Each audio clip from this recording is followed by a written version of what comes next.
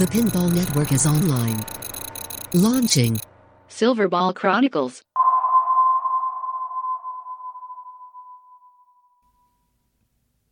Hello? Yo. Oh, there we go. Gee You're whiz. picked up, but I hear nothing. Can you hear me now? Is your mic dead? No, I can you see it hear on me? my side. I can hear you. Use the chat. You are typing in the chat. You can hear me. That's good. I can't hear you. You can see your audio. Test. I can't hear you. Let me see. How's that? That's better. Ah.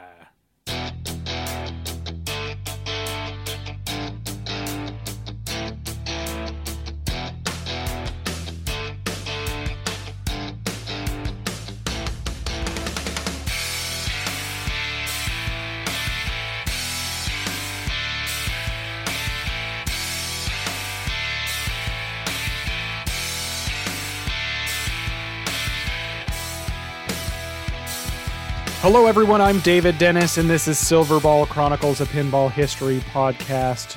With me, as always, is Ron Shaken, Not Stirred Hallett. What's up, fella? I'm Hallett. Ron Hallett. Ah, very good. You like Very that? good. Thank you. Yes, James Bond was announced. My dream theme. Mm-hmm. I had no inside knowledge on this. I just sort of had seen on Pinside that they had James Bond, so I went all in on that one. And I'll tell you, it is expensive. But it actually does tie into our episode. It ties in so well, which is actually the reason why we're doing this episode, because it is by the legendary designer George Gomez. Fantastic. Should we do an update here for everybody, though? Sure. Let's see. It says banter. What have you been doing? Oh, am I not supposed to read that part? No, Oh, don't read it aloud. Don't read it aloud. No, you're letting people peek behind the curtain here. Who's banter? I don't know who that is. Dawn Banter.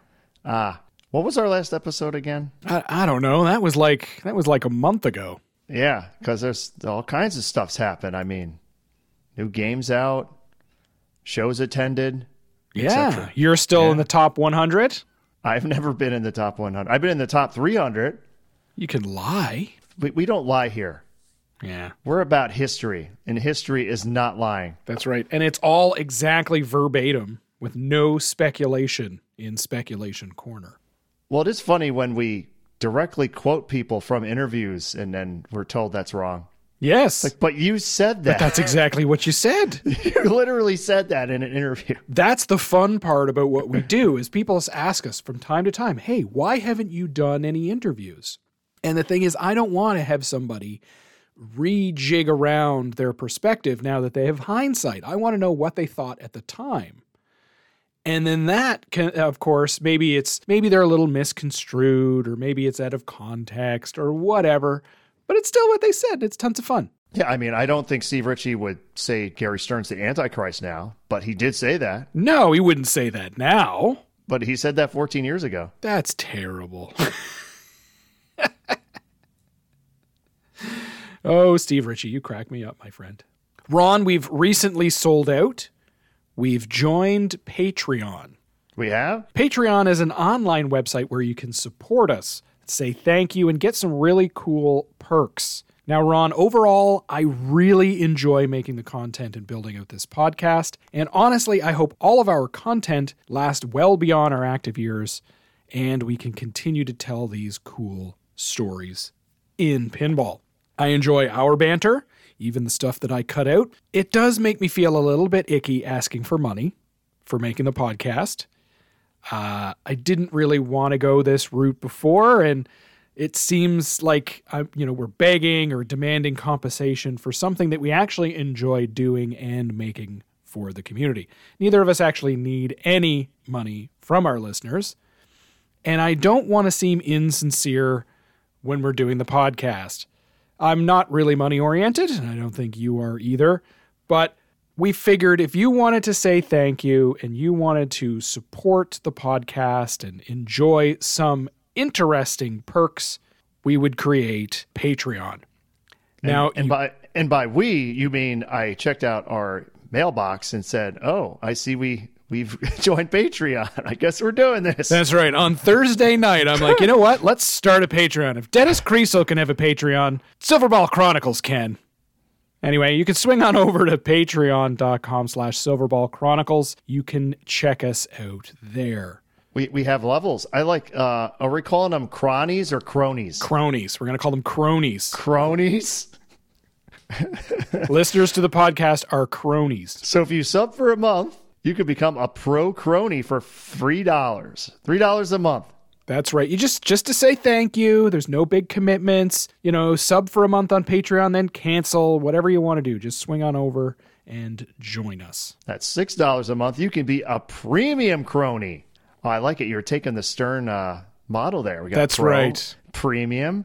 Okay. You get a free sticker after 3 months, access to our private Discord chat room, and have your questions take priority on the podcast. What does that mean by take priority? Pretty much we answer everything. So we answer them first. We'll just I'll make questions. sure that if I have 1,000 comments. Oh, yes, because we get 1,000 comments. We're inundated with comments, okay. Ron. So I'm just going to make sure that they get priority, as well as they can vote on some upcoming topics. So we'll have some votes in the Patreon app and on the Discord as to what's coming up in future episodes, and they can choose that. But the big one here, Ron. Oh, is this for the premium cronies? This is for the premium cronies at $6 a month. This is early ad-free access to Silverball Chronicles before it's posted in the general feeds. So if you're a $6 a month or higher crony, you'll be able to get that podcast before it goes on the TPN and Silverball Chronicles feed. What does ad-free mean? Remember, folks, I don't listen to any of these episodes, so except for the end. I listen to the bloopers. Somebody mentioned that as well. They're like, isn't the show already ad-free? I'm like, well, I put my ad somewhere hidden in the middle. That's right. You put your Canadian financial advice. Exactly. So I'm gonna make sure that that's not in the one that's on Patreon. Or if we happen to get sponsored by Harry's Razors or something like Manscaped, you won't hear any of those things in the Patreon feed. But what's the top tier, Ron? The top tier is the elitist crony. We're not going to call it LE. No. To keep with okay. They get all the perks we just mentioned plus a t-shirt. Stick around for 3 months and we will automatically send you a Silverball Chronicles t-shirt. Of course, we're still going to be on Facebook, facebook.com/Silverball Chronicles, and you can still get our swag at silverballswag.com/Silverball Chronicles. And don't worry, Stewie, we'll still read all the same stuff at the end of this episode. Yeah, we're just going to add the Patreon stuff to drive the people crazy. So, corrections, comments from the previous episode. We did Gottlieb System 80 in our last episode. It went long, Ron. It was a long episode. Yeah, people told me that. Yeah, it took me a long time to edit, as well as it was summer. I spent a lot of time traveling out to the beach, getting my tan on. Actually, getting my sunburn on. Anyway, we ended up getting only a couple of comments on those. One of them is from Raymond Davidson, or Ray Day, who is a Stern coder, who asked, "Hey, I didn't think that Solar Ride had a Very target. And you know what? I sort of just said, oh, I love Very targets, but I got looking at that and I got the game mixed up. Solar Ride is not Dragon. It's a lady, riding a space horse, and I got that mixed up with a lady riding a dragon. So I was thinking of the wrong game when I made that quote. Anything from Bruce Nightingale from the Slamtail podcast? Any corrections from him? From my podcast, the Slamtail podcast, usually bi-weekly. There's my plug. No, Bruce didn't have any issues that I know of. But remember, it's Gottlieb, and he generally hates Gottlieb. So also, Bruce is looking for a backlash for the games. He hates the Gottliebs, but he has a Gottlieb's The Games that he's looking for a backlash for. So yeah, but which game?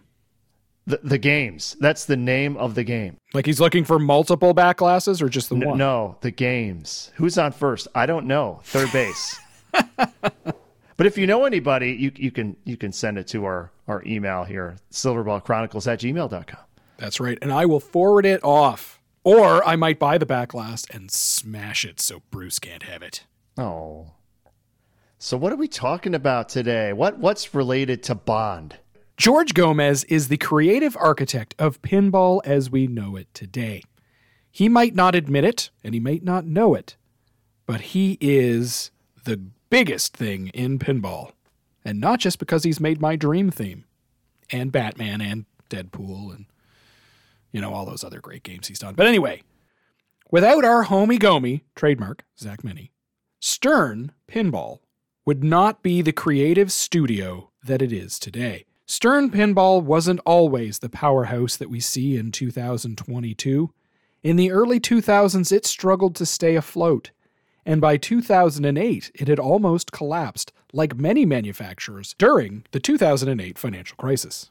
When Stern began to rebuild in the 2010s, it was the creative curiosity of George Gomez that enabled him to build a modern pinball design studio and change our hobby. George collected not only great designers, coders, and engineers, but also passionate dreamers who, like him, wanted to build something special. What did he envision Stern's creative arm to look like?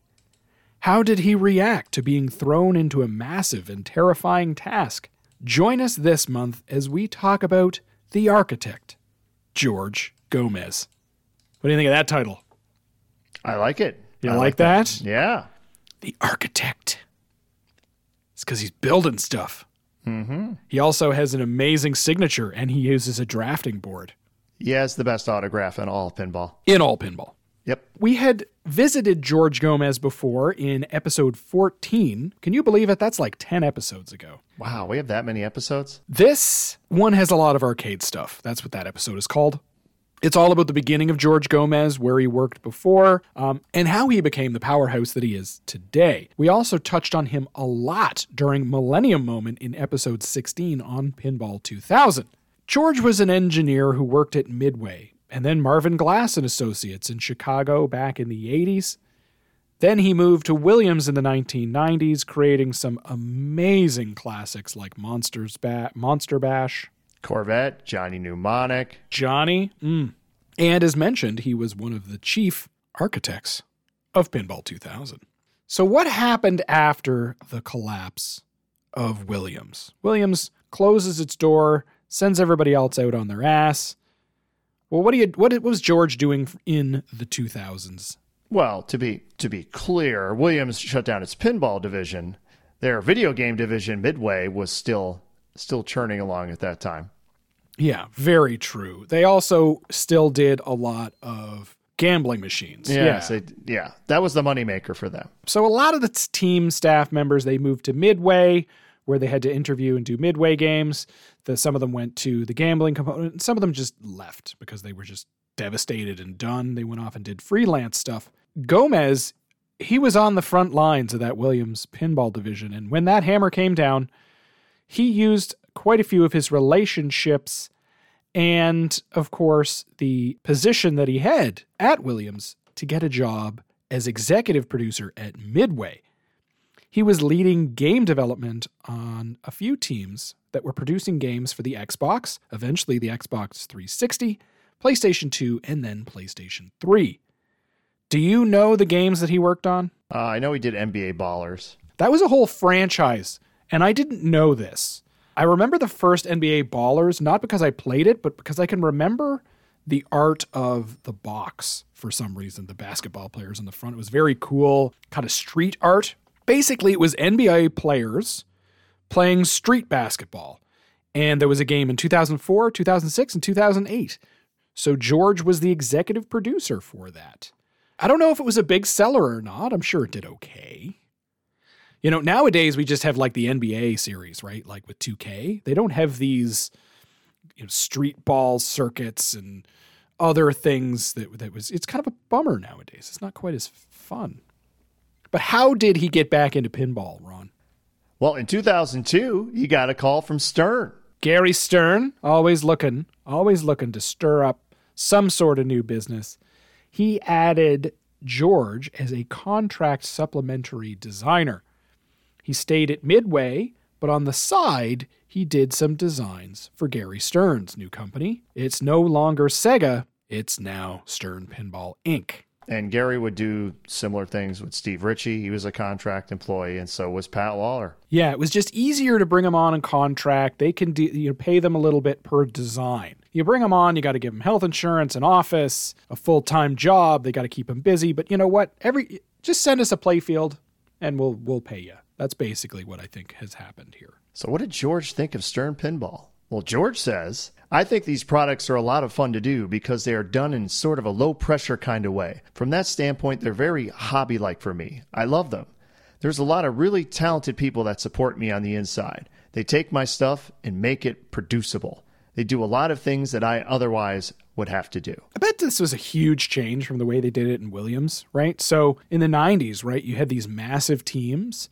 You had these amazing engineers, and they were all just at your beck and call, right? You go into the machine shop and you work on a ball guide or whatever, or you send over your wiring harness diagram, and then eventually it just shows up on your desk the next day or 2 days later. So it must be really weird how things happened at early 2000s Stern. Yeah, and before I say this next George quote, a lot of the former Williams guys will usually call it Willie. That was a whole thing. You see that a lot. But so George says, it turns out things are way tighter than they were at Willie.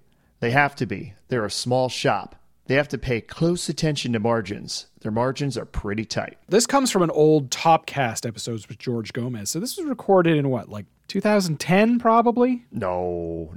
Probably mid-2000s. Mid-2000s. So we're getting George Gomez kind of talking about his projects at the time. So he's not able to sort of look back and say, oh, well, maybe I should say this or whatever. This is what he was thinking. And flat out, I mean, he basically says, this is not Williams. They need to watch their margins. And I would say that's probably still true today. What do you think? Not as well. They're not at Williams level. No one will ever be in this market at that level again. But they've stated they are in an area now where they can experiment. Ooh. They can take a bomb or two, which hopefully will lead to more creativity. Yeah, you got to mix it up a bit. But in this stage, they could not take having real bomb games. You were playing in your lane. So one of the stories they talk about at Williams was that, Steve Ritchie would have a VUC assembly and George Gomez would have a vertical upkicker or a VUC assembly, and Pat Lawler would have a different VUC assembly, and all of that redundancy would create overhead costs. Well, that's not happening at Stern. There's one VUC assembly, and that's what you're using. You don't like it? Don't put one in your game. What is the first contract game that George Gomez does? Playboy. Back at Playboy again, guys. It's the third kick at the can here, and the last one at Data East was absolutely terrible. And it was not as nostalgically cool as the one from Bally in the 70s, but let's try again. Maybe we'll get a good one here, Ron. It's the, of course, Adult Entertainment Lifestyle Magazine license theme. This is from January of 2002. It's a Stern White Star board set. We're unsure how many units are sold, but how many do you think? If you had to guess. Not that many. Like 1,000? A couple of thousand, maybe. They're probably just treading water. Maybe a couple thousand is probably high. Yeah, I really have not seen that many of these. I've never seen one. Oh. I've seen a picture, but I've never actually seen one in the wood. I was going to say in the flesh, but that doesn't make sense. Also, in the wood kind of makes me laugh at this one too. It's designed by George Gomez, art by Kevin O'Connor, mechanics by Wesley Chang, dots by Mark Galvez, sound by Kyle Johnson, software, the first time they've worked together, Dwight Sullivan, Lonnie Robb, and Orrin Day. So you see Dwight Sullivan there over from Williams. He's there. He's kind of slid in from Williams. He spent some time on the sidelines as well, but he has finally ended up at Stern. Was Playboy in the 2000s as cool as it was in the 70s, Ron?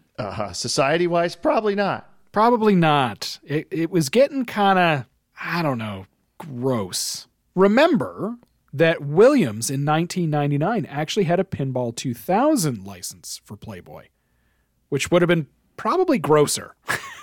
George loved Jim Patla's game from Bally in the 1970s. That was the original version. He also said he didn't care much for the Data East version, which I think is on par for everybody. This game adds, I think, an extra interesting modern layer to it, which is that the game has drop targets and pictures around the playfield, and you can swap those out for the ones in the goodie bag or the coin door or coin box in the coin door, which means that some of the ladies can be clothed, they can be topless or completely nude. You just replace the stickers on the playfield, so you can have boobies on your pin.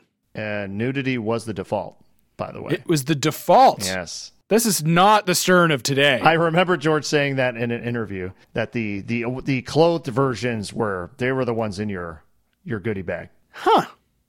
No, I'm not a prude, nothing against Playboy, but it's just at this time, I just don't think it had the cachet and the nostalgic 70s sexy thing going on. Now it just seemed kind of grody. But I got the flyer up here. And they're waiting for you. It says so. We're waiting for you. At the bottom of this flyer, it has interchangeable inserts, including clothed and nude. Designed by George Gomez, designer of Monster Bash. He's getting some pretty good prime billing on this pin. Yeah, Stern did the same thing with Steve Ritchie. I think the flyer for T3 said, like, he's back. Steve Ritchie's back. I'm sure Pat Lawler got similar treatment. On the flyer here, the girls are waiting for you. I don't know what they're waiting for. It outlines all the various toys on the playfield, including the Tease Me Baby the game will say Tease Me on the screen, which is weird. The centerfold toy unfolds at the start of the 3-ball multi-ball. And exciting women can be hiding everywhere. So behind one, there's like a peekaboo, what is that, like bead door thing? I mean, it's on brand, wouldn't you say?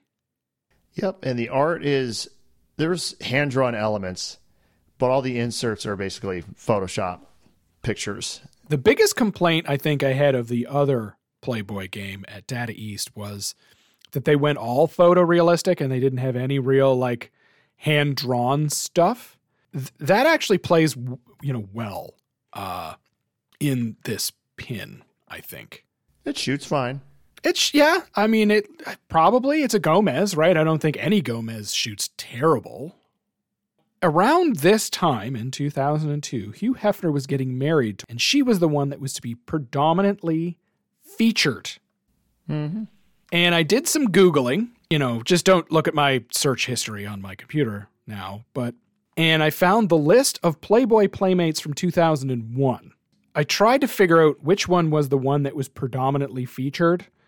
The difficult part was all the photos in the Wikipedia page are all like their modern day photos. So it's really hard to match it up to the ones that's on the cabinet. Mm-hmm. But if you know which one that is, after all the searching I did, I couldn't find who that was. If we tie it back a little bit here, when it comes to the theme, George would say that Stern guessed wrong on how acceptable the theme would be in normal America. Families were now shopping for pinball, and for the basement, well, Dad, he probably secretly wanted the Playboy pin down there. Odds are it was going to be difficult to get that past his spouse. So the market has started to change. We're moving from that sort of Williams era, the Sega era, where it was arcades and bars and men, and it's moving into home sales. Although Stern would still tell you at that point, it's all operators. They did not really cater to the home. Do you think he struggled a little bit in this new environment? I think George struggled a little bit trying to manage his design. Well, he didn't really have a chance to manage it.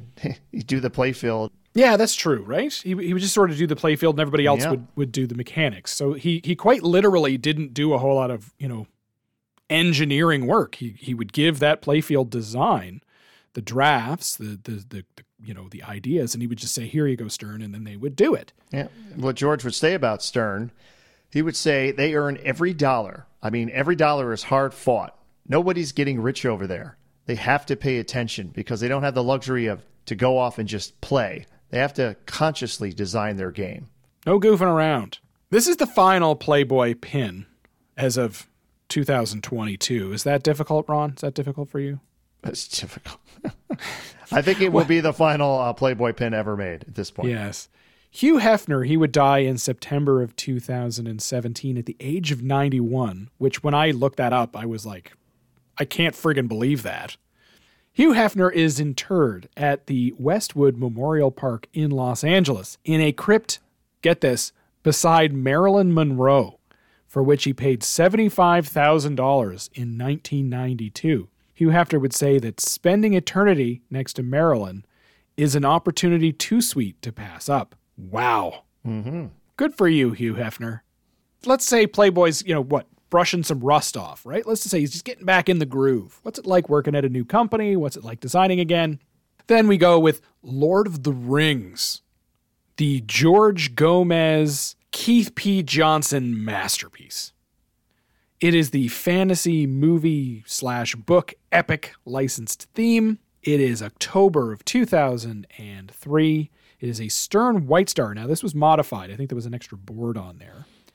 Sells 5,100 units, and for some reason, I don't know why I know that, but it's in IPDB, so somebody must have said something or sometime. This is co-designed, actually, by George Gomez as the lead, with a lot, heavy input by Keith P. Johnson, who's now at Jersey Jack. Art by Kevin O'Connor and Margaret Hudson. Mechanics by Ray Tanzer. We remember him, right? He was over at Gottlieb. He's now still at Stern and his extended team. The sound and music by the legend Chris Granner. And software was led by Keith Johnson. This is the first game specifically developed to use an in-term White Star MPU board, which had the new 16-bit sound system. Wow, Stern. Yeah, this has upgraded sound. Everybody who worked at Williams was just shaking their head at this time. Right? I think Dwight Sullivan once said it was like going from the holodeck on the Enterprise D to back to the old original series. It was just, the technology difference was just terrible. Do you dig this theme? I've never seen any of the movies. Oh my God, Ron! I'm sorry. They are some of the best movies and fantasy movies ever. Have you read the books? No. No, the books are good, but they're not great. The movies are so good. The second Matrix movie was coming out around this time, so they had the choice. They could either do Matrix, the second Matrix movie, or Lord of the Rings. Ah. Gary says, I insisted we do Lord of the Rings. It was a great game. The second Matrix movie, if we made Matrix and it came out at the same time as the second movie, not so good. George Gomez, Ron, he said, I just don't have an affinity for Lord of the Rings. I wasn't that into the fiction. So this guy creates probably one of the greatest playfields and greatest machines ever. And he's just it was all right. Theme was okay. Wasn't really into it. Hey, he wasn't into it, but Keith Johnson was into it. Keith Johnson. This was Keith Johnson's magnum opus. This pin, and along with the Simpsons Pinball Party, basically made Keith's career. You know what I mean? We all know Keith Johnson. We'll continue to know Keith Johnson. And he could probably do no wrong for the rest of his career, no matter what kind of game rules he's got, or 47,000 different characters to choose from when you start playing a game. Everybody's going to forget that because this game and the Simpsons Pinball Party absolutely put him on a different tier. Well, George says, realistically, Lord of the Rings gets the credit it deserves because of Keith. Lord of the Rings wouldn't be what it is, and there's a lot of stuff in the game because of Keith. Even George says this isn't his game. You know what I mean? This is Keith's game. He made a playfield that is pretty friggin' awesome, but he's still under contract, right? He still does, they don't bring him in because they are on a shoestring budget. But I'll tell you what, I bet you Keith did not stick to his budget on, you know what I mean? I bet you he worked hours and hours and hours on Lord of the Rings, and it shows. Evenings, weekends at home, guaranteed. This game is beyond any of you. Run! I'm sorry. Well, George says, when I design a game for Stern, I'm not there every day, and I'm not working at this thing day and night. every night. I'm basically drawing in broad strokes. There's a bunch of guys inside that really finished my stuff and really took it to the next level in terms of developing and getting ready for production, etc. I don't have the time to devote to it the way I would if that's all I was doing. It would get a lot more attention. Yeah. So he's not there. This is a part-time thing. He's just building the playfield, man. Keith took that ball and ran with it. George would literally build the whitewood, put all the things together, and then Stern engineers would jump in, put all the pieces to the pin, do all the heavy lifting.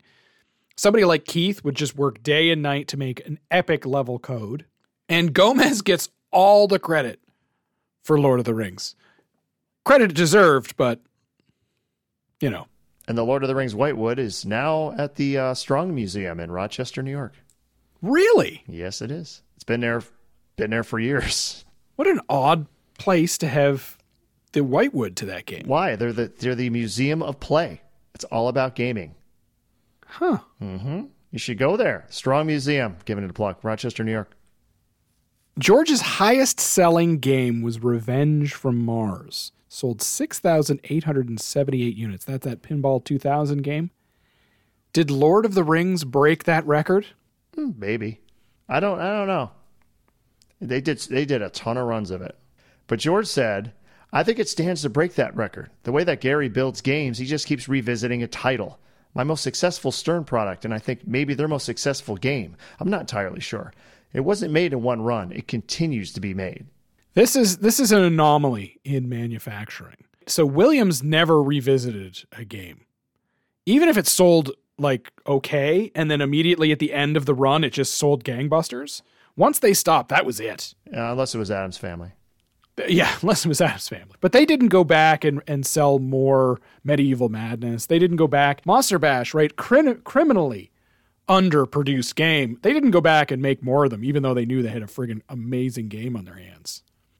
People talk about, oh, what's on the line at Stern and manufacturing lines and stuff, but I don't think they really appreciate how incredibly complex that stuff is. To retool a line, so to change everything off and to change everything back on, that is not an easy thing to do. The costs to that would be amazing. The staff, the errors that might happen, just the ability to take a toy and put it together and then switch to another toy the next week. That's to me, that blows my mind, let alone a manufacturer. There's a reason why Ford makes a car for like 8 years and doesn't change anything. It's incredible. But Stern wasn't the manufacturing monster that Williams was. It was much smaller. And that meant that they were nimble and that they could pivot much easier back and forth from titles. This brings us to something interesting. People always talk about, are they gonna vault Lord of the Rings? Are they gonna bring it back? This happens all the time. Oh my God, it's like I have a Tron. Every now and it's popped up on Pinside again. Oh my goodness, is the Vault edition of Tron coming out? Well, do you think, Ron, that they will ever do Lord of the Rings again? No, they will not.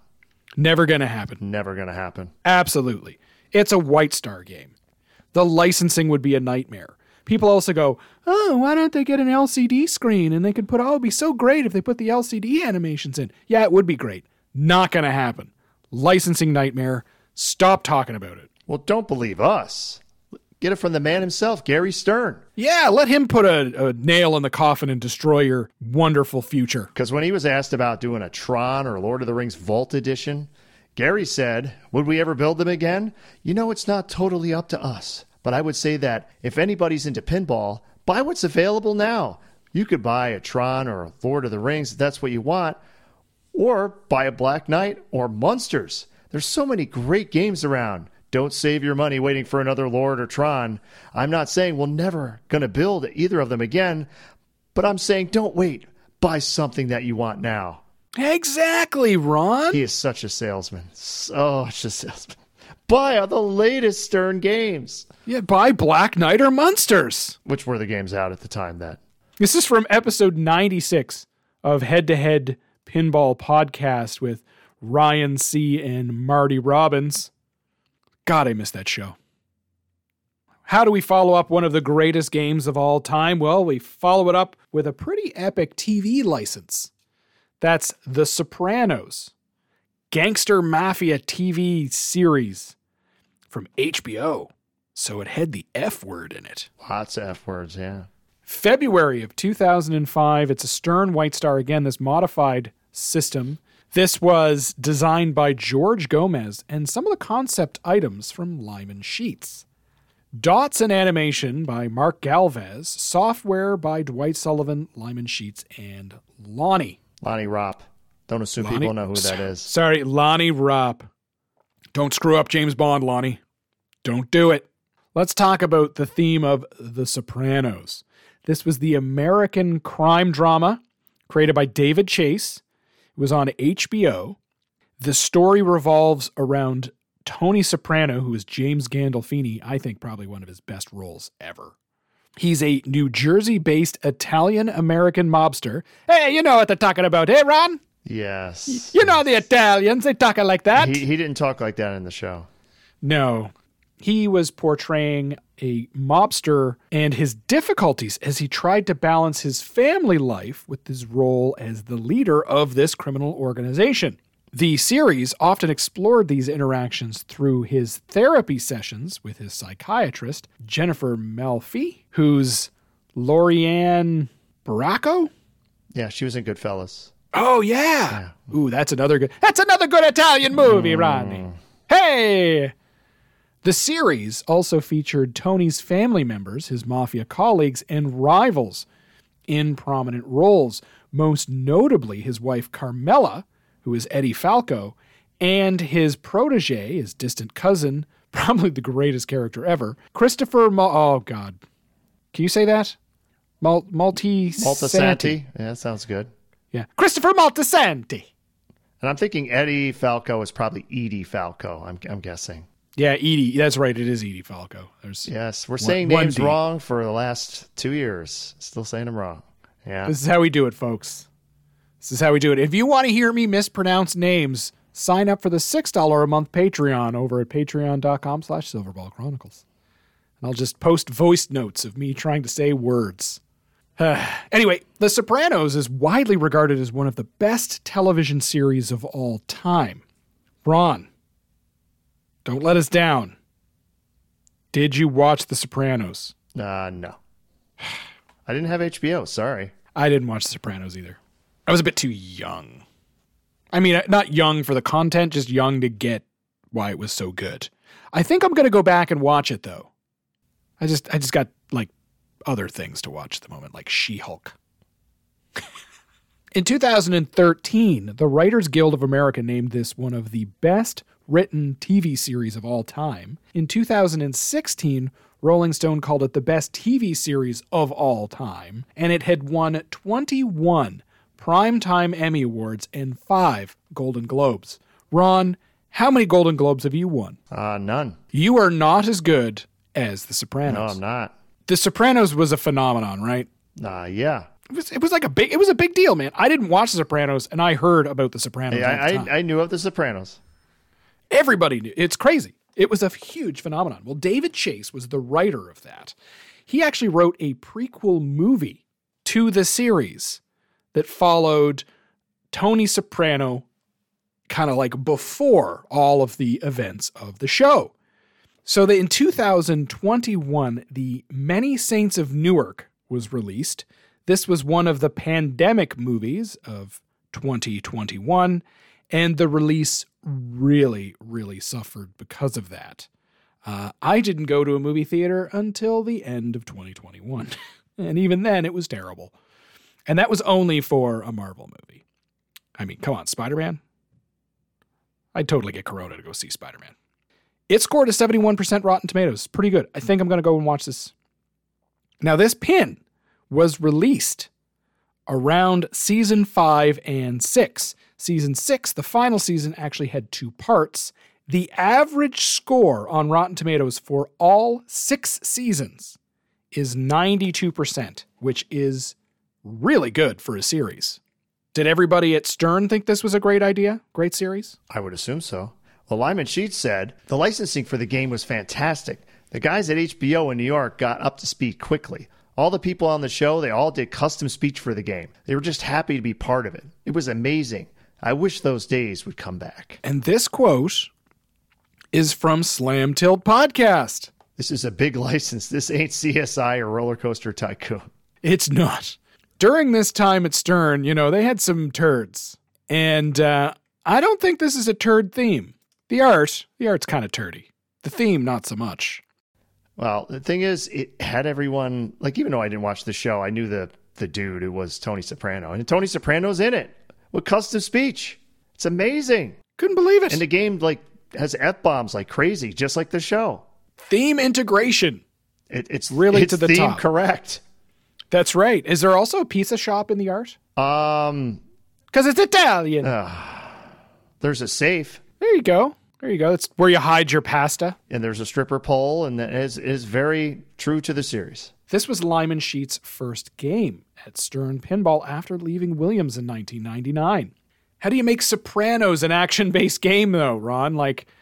There's a lot of sitting around and talking in this show. So how do you make it fun and flowy? Well, Lyman said, I enjoy Sopranos a lot. It was a tough one, too. George and I were just sort of scratching our heads going, what are we going to do in this game?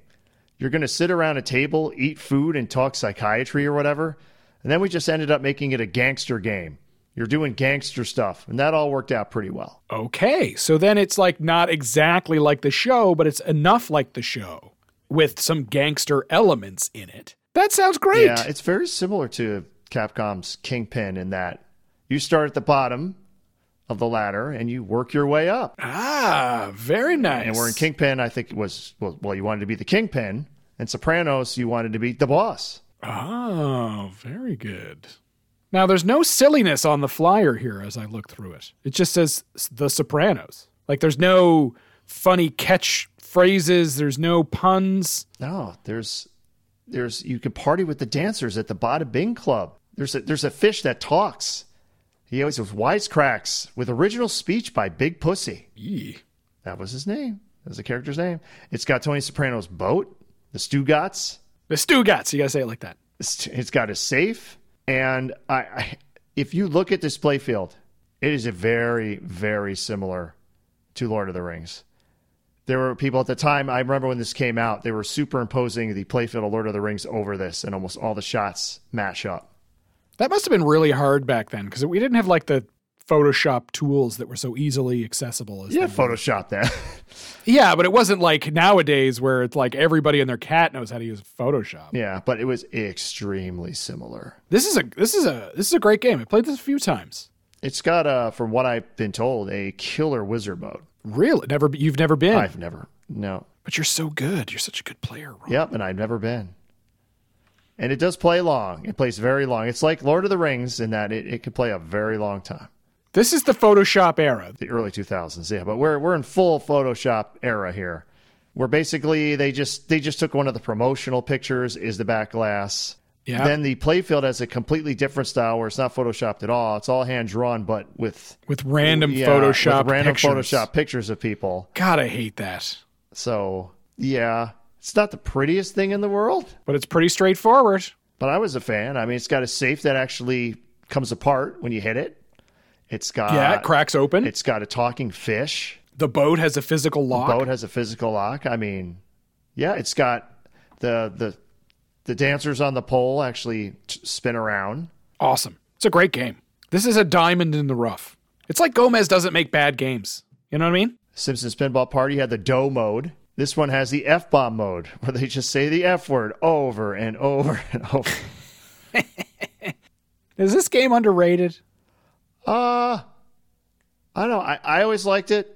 I haven't heard a lot of hate for it. You don't hear a lot of people saying, I want a Sopranos. Yeah, nobody ever goes, oh man, I'm really looking for a Sopranos. But they should. It's a really great game. I know there's always an issue with it in tournaments because you could soft plunge, hit the target, drain, lock the ball, and do that over and over, and it doesn't count as actually having the ball in play yet. So you can start multi-ball without even starting the ball saver. It's kind of crazy. I'm looking for the pin side rating, and I don't think it's 125 on the pin side top 100. That seems underrated. Yeah, I don't know if there's 124 games better than Sopranos. Yeah. Oh, look what's right above it. 2008's Batman the Dark Knight. That's the next game. Amazing how that works. Look at that. Segway. It's a DC superhero comic book license. Killer license. July of 2008. This is a Sam board set at Stern. Designed by George Gomez. Art by Kevin O'Connor, Margaret Hudson. Dots and animation by Mark Galvaz and Tom Kizviat. Sound by Ken Hale. Software by Lyman Sheets and Lonnie Ropp. This game has some really cool mechanics in it. We've talked at great length in this game in our Lyman Sheets episode where we featured The Dark Knight. But is there any additional thoughts that you would have on this game that you wanted to toss in? I mean, it was killer license. I remember it was the game at the expo before everyone got fired. That's how I remember. It's got some good shots. If we talk about Gomez's addition here, it's got that awesome crane. You gotta neck. Love the crane. Gotta love the crane. It's got the Joker, the spinning Joker thing. You had just said this was during the Lehman Brothers recession in 2008-2009, where there was a significant financial crisis at the time. George was at Expo that year with Batman, and shortly after that Expo, Gary had to let a bunch of employees go. It was literally Monday. It was literally very bad. The Monday after, yes. And I remember this because George and Lyman both did a seminar for the game during the banquet, which was kind of weird. They didn't usually, you had actual seminar rooms and seminar time, but they decided to do that during the banquet. So you just eat their sorrows away. I just remember talking about how the center ramp was a pain to get working. That's one of the things. And I remember that was the tournament game. They had just a whole line of Batman Dark Knights. And I remember seeing Pat Waller was there very briefly and left because he had quit off of CSI. So it was, wasn't the best time. Stern was definitely in survival mode. It's hard to get Gary to talk about this time in depth, like to get him to really kind of break it down. And I think it's because Gary's not a backward-looking individual. He will learn from his mistake and just move forward, or he'll learn from a scenario. Like he doesn't want to keep revisiting things, as you can see by Black Knight and Munsters. But I did find this quote that I pulled from Head to Head Pinball Podcast. And Gary said, "In 2008, we stripped the company. I'll tell you, it was exceptionally hard, but it had to be done to make it, though. The Lehman Brothers recession, we had to lay off people, downsize the company significantly to make it through." It was a tough time, but they had to do it. Now, George, he was still working at Midway, right? He was still on contract. And you could see 2.5 years between designs, he really is just filling in his time at Stern as a hobby, basically. It's no big deal, right? He's still got a job. Well, through 2006 and 2007, the 2 years prior, Midway Games did struggle with profitability. The last nail in the coffin was the 2008-2009 recession, and it basically limped along till its death in 2011. Midway had stopped doing coin-op in the mid-2000s, early mid-2000s. We're doing home games and stuff. That didn't work out either. Yeah, poor Midway Games. So George Gomez says, Batman came out and the crash of 2008 almost killed Stern and definitely killed Midway. So I found myself out of work in December of 2008. Yeah, George would leave Midway Games and he would end up at a place called Incredible Technologies, where he worked as a designer. Those are the makers of Golden Tee and various slot machines. What I found kind of cool here is that in 2009, Stern reran a limited edition of Lord of the Rings. This is 6 years after its original run. That's because Jack Guarnari, Jersey Jack, their biggest distributor, kind of pushed for this. So they did another run. Which is funny to say now that he is their competitor, but yes, he was their biggest distributor. Stern's rebirth, coming back, and the whole 2008 thing, well, we'll talk about that in another episode. We'll include that in our Pinball is Dying series, which is a continuing series.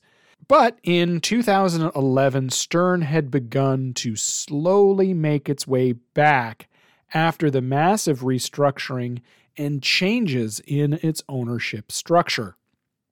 In July of 2011, George Gomez was hired at Stern full-time as a designer and part of the executive committee. So he was very much part of like the big leadership team. He was no longer just contract. He wasn't just an employee. He was really part of the executive structure. Gomez was tasked with rebuilding the creative and design teams. This is where we get into the architect stuff here, Ron. Super Awesome Pinball Show, episode 31, and the first fireside chat that Christopher Franchi hosted. 2 wonderful episodes of the Super Awesome Pinball Show. This is where we get a lot of the information here in the later half of the podcast. So George says, in 2011, we sat down and said, what does this business look like in 10 years? It's a great amount of effort, some amount of luck, and some proactive strategy. What do we want it to be? How do we want it to work? That seems like a big change in what George Gomez was doing as a project lead at Midway and a designer part-time. He's now building an entire design studio, but he's also doing it with a bunch of corporate executive type folk kind of watching him. So this is when I think the massive task and understanding of that task creates a level of panic for George. George says, I was having a tough day at Stern early on in my tenure there. I happened to be having lunch with Eugene, which is Eugene Jarvis, and I said, man, this is hard, like hard. And he gave me a piece of sort of inspirational kind of stuff. Eugene said to me, you are uniquely prepared to be the guy in your seat right now. No one else can do what you're doing because of the combination of things is what's going to allow you to be successful in this. At the beginning of my time when I walk into Stern Pinball and there's like 9 guys in product development and I got business strategy guys go on and on saying, yeah, but we need a pro, premium, and LE. We got to do code bases for each play field and all this peripheral stuff. And I'm like, oh my God, I'm going to lose my freaking mind. Jarvis is a really smart guy, a genius. He said, yeah, chill out, hang in there. He's very laid back, you know. He's like, dude, no one else can do this. Just like chill out. Wow. This is one of the greatest quotes I think I've ever pulled in our podcast. This really lays bare George Gomez. You know, everybody sees him as this guy who is the architect of building what Stern is today, but he's just a guy that freaks out. And it's somebody like Eugene Jarvis that's been through this before and who is much more laid back that just says, man, just chill out. You're uniquely prepared for this. Everything you've done before is leading to today and you'll be fine. And if we look 10 years out, so this is 2011, we look out now to 2021 last year, 2022 this year, we can see, you know what? George was uniquely prepared for that because, man, look at Stern today. And Eugene Jarvis, if anyone's wondering, well, who's that? He's the CEO, founder of Raw Thrills, probably the only company that makes arcade equipment that actually makes money these days, at least out of the U.S. One of George's first moves was to rehire Steve Ritchie around Texas Pinball Festival in 2011. And he also convinced Lyman Sheets to return. They would end up doing AC/DC. Yep. That was, I remember that because they had Steve Ritchie do a seminar and he said, hi, I'm Steve Ritchie and I design pinball machines, and how he's starting at Stern. And then at the very end, he said, and Lyman's coming back and we're going to start working on a game tomorrow. And like a year later, Texas Pinball Festival 2012, AC/DC made its debut, or at least the LEs did. Yeah. And the Pro, Premium, and LE model was born. Yep. And it has proven to be ultra successful. So successful, other companies try to copy it and just call them different things. Yeah, but they call them really confusing things. Very confusing. Like the deluxe or special editions or collector's editions. Just drive you nuts. George's next design, but he gets to design, Still right? Gets to design. Yeah! What's he going to design, Transformers, Ron? more than meets the eye. Yeah. Which would have been a big license, because I think at that time you had the Transformer. Was that Michael Bay? The Transformer movie? The movie. Yeah. This is 2011. It's the toy license theme, which is close enough to the Michael Bay movies around this time to sort of leech off of that. Sound and music by the man himself, David Thiel. Art by Kevin O'Connor. Dots by Mark Galvez. Software by Lonnie Ropp and Wei-Sin Cheng. Transformers is more than just toys. It is a media franchise around this time. It is by the American toy company Hasbro and the Japanese toy company Takara Tomy. It primarily follows the Autobots and the Decepticons, two alien robot factions at war that can transform into other forms, such as vehicles or animals. Or a video cassette, which was kind of neat. No, it wasn't video cassette. It was an audio cassette. Oh. Yeah, that was very not nerdy of I think me. that was what, Soundwave? Yeah, I can't believe you know that name. Good for you. I did watch the cartoon. Yeah, I didn't. I had lots of friends that were huge, and it just didn't get me. I don't know what it was. Well, because I'm old, I have Megatron in his original form, the gun, without any of the safety stuff. So I don't have the orange thing at the end that tells you it's not a gun. So it actually does look like a gun. I had the airplane, which was way larger than all the other Transformers. I don't remember which one that was. Was that Sonic something? I just know it was way bigger. It was more like Voltron size. Cool. The franchise, of course, encompasses toys, animation, comic books, video games, and live-action films. As of 2011, it has generated, get this, $25 billion in revenue. Make it one of the highest grossing media franchises of all time.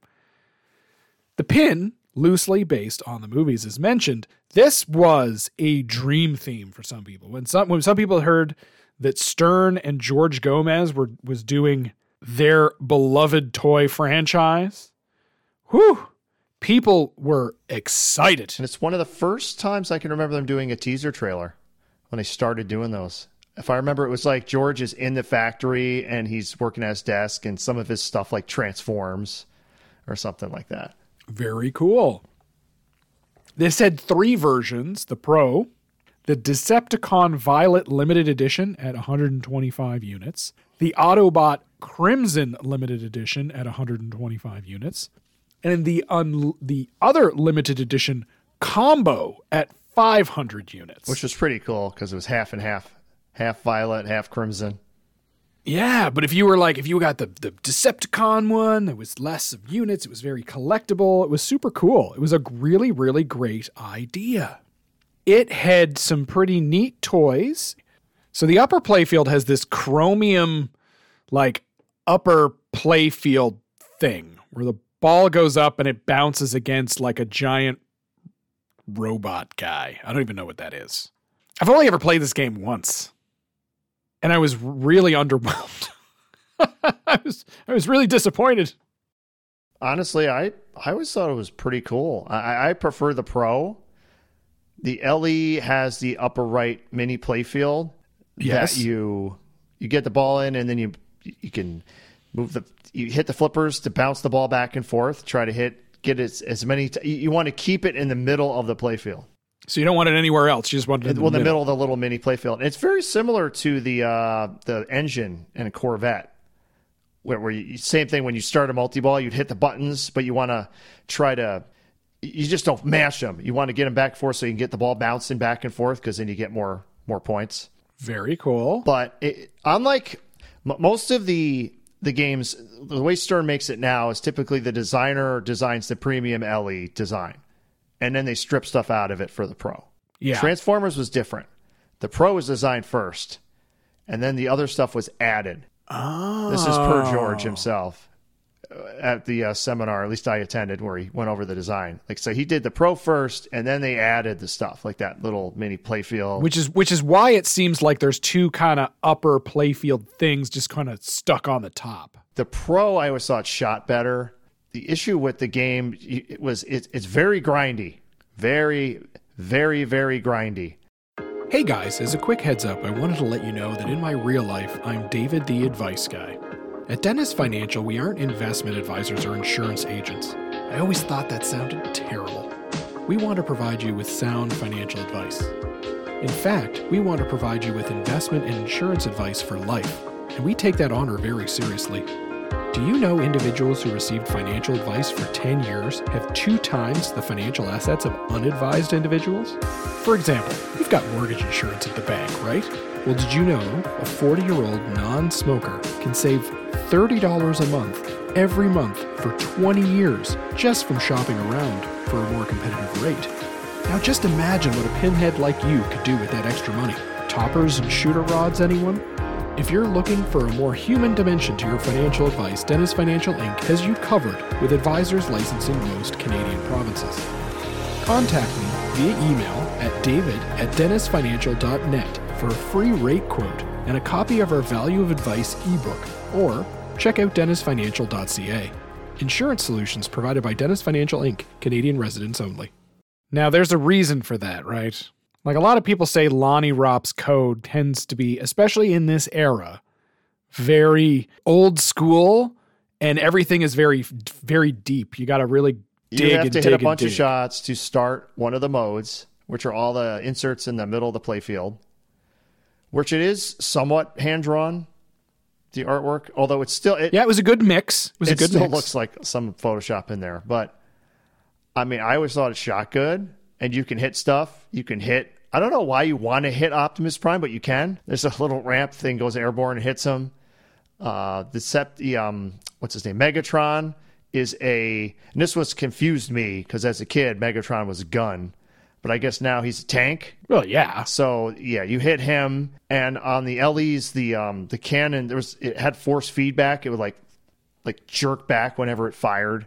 Even though it's like on a even coil. Though the ball wasn't actually coming out of it, it would make it look like it did. Cool. So, I mean, other than the grindiness, I thought it shot well. And it was definitely dead on with the theme. And it had like actual like sculpted toys. You know what I mean? Like the Optimus Prime was like actually molded. I believe the Optimus Prime, the dude who does his voice is actually in there. Oh, from the cartoons. Well, I think he's the same guy. I can't remember his name, and Transformers fans are yelling at me right now. I'm sorry. Yeah, and I didn't look it up because nobody's got time for that. But I think it was a combination. No, I think they used clips from him from like the movies, but then I think there were other voice clips that were not him that were done for the game that weren't quite as good. This is also an odd time for Stern because they've got these ramps. So usually in a game, you've got these molded ramps, or you've got like habit trail, like wire form things. This game has like integrated the plastic set into the ramps. They're kind of big and bulky, and they don't really look that great. I thought they looked pretty good. You think that? And they have the metal ramps with the actual like Autobot logos, etched in there. Cool. And you could pick what side you wanted to be. You could be a good guy, Autobot, or you could be a Decepticon. Oh, so scary. It's more than meets the eye. Dennis K., one of our patrons over at patreon.com/Silverball Chronicles, says, Transformers, the clunkiest clunk game to ever clunk. My time was on the LE model, and it seems the game is meant to clunk. But it's odd compared to pretty much any other pinball machine. You're launching balls into Optimus Prime. There's a captive ball to clunk against for Bumblebee, a rotating Starscream target, and a weird player-controlled upper playfield. The game just feels like it goes out of its way to keep the ball random, with even proper shots coming back like bricks.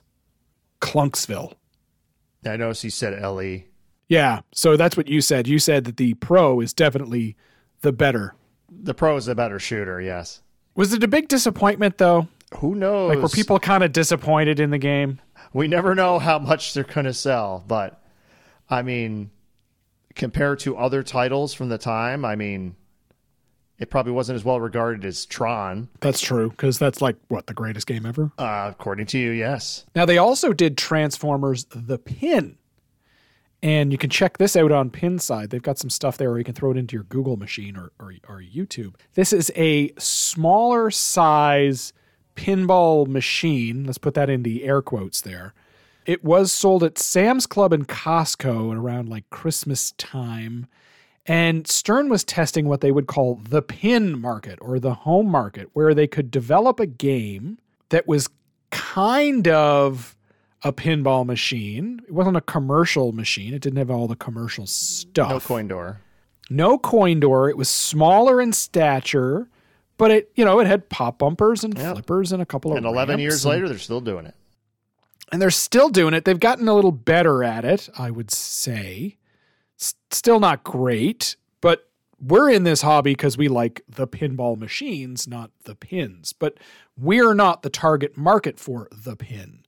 The pin target market is for like mom and dad who are in a game room billiard store and they see something for a reduced price that's basically a pinball machine. And it has the theme that they like. I don't know if I've ever played one. It looks like a toy. It does look like a toy, yes. This is not the pin like we know the pin today. Yeah, this is the first kick of the can. And I appreciate what they're doing. I think I know what they're doing. I can see where they're going. You could tell it's obviously the first version. I'm trying to think if they even call it the pin now, the home models. I think they're just home edition. Yeah, I think they're now, home right? edition. I think us people in the hobby keep calling it the pin. I don't know if they... Because we don't want to call it a pinball machine. We want to reduce its level. We want to hold it down. Not being held down, though, in 2011 was The Avengers. This is the Marvel superhero movie theme. Huge license. Huge home run license. This is designed by George Gomez. It's got the art by Kevin O'Connor, sound by David Thiel, dots by Mark Galvez. Once again, Lonnie Ropp and Wei-Sin Cheng on software. The Avengers, the 2012 American superhero film based on Marvel Comics' superhero team of the same name, was a smash hit. It is the sixth film in the Marvel Cinematic Universe, or as we know it nowadays, the MCU. Written and directed by the King of Nerds, Joss Whedon. The film featured an ensemble cast including Robert Downey Jr. in his defining role as Iron Man, Chris Evans, Mark Ruffalo, Chris Hemsworth, Scarlett Johansson, and Jeremy Renner as the Avengers alongside Tom Hiddleston and Samuel L. Jackson. In this film, Nick Fury and the spy agency S.H.I.E.L.D. recruit Tony Stark, Steve Rogers, Bruce Banner, Thor, Natasha Romanoff, and Clint Barton to form a team capable of stopping Thor's brother, Loki, from subjugating Earth. This has a $200 million budget, and it destroyed everything at the box office for months.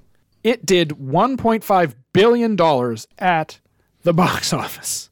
And it is a 91% Rotten Tomatoes, so it itself is actually a good movie too. You going to ask me the question? You have not seen this. I have not seen this. No. Ron, I am a big fan of the Marvel movies. I'm a big fan. Mm-hmm. The ride that the MCU has taken on here from those first sort of Thor, Iron Man movies into the Avengers movie and then into the Endgame, it is a ride and an experience all of its own, and I honestly think you have missed out on a zeitgeist.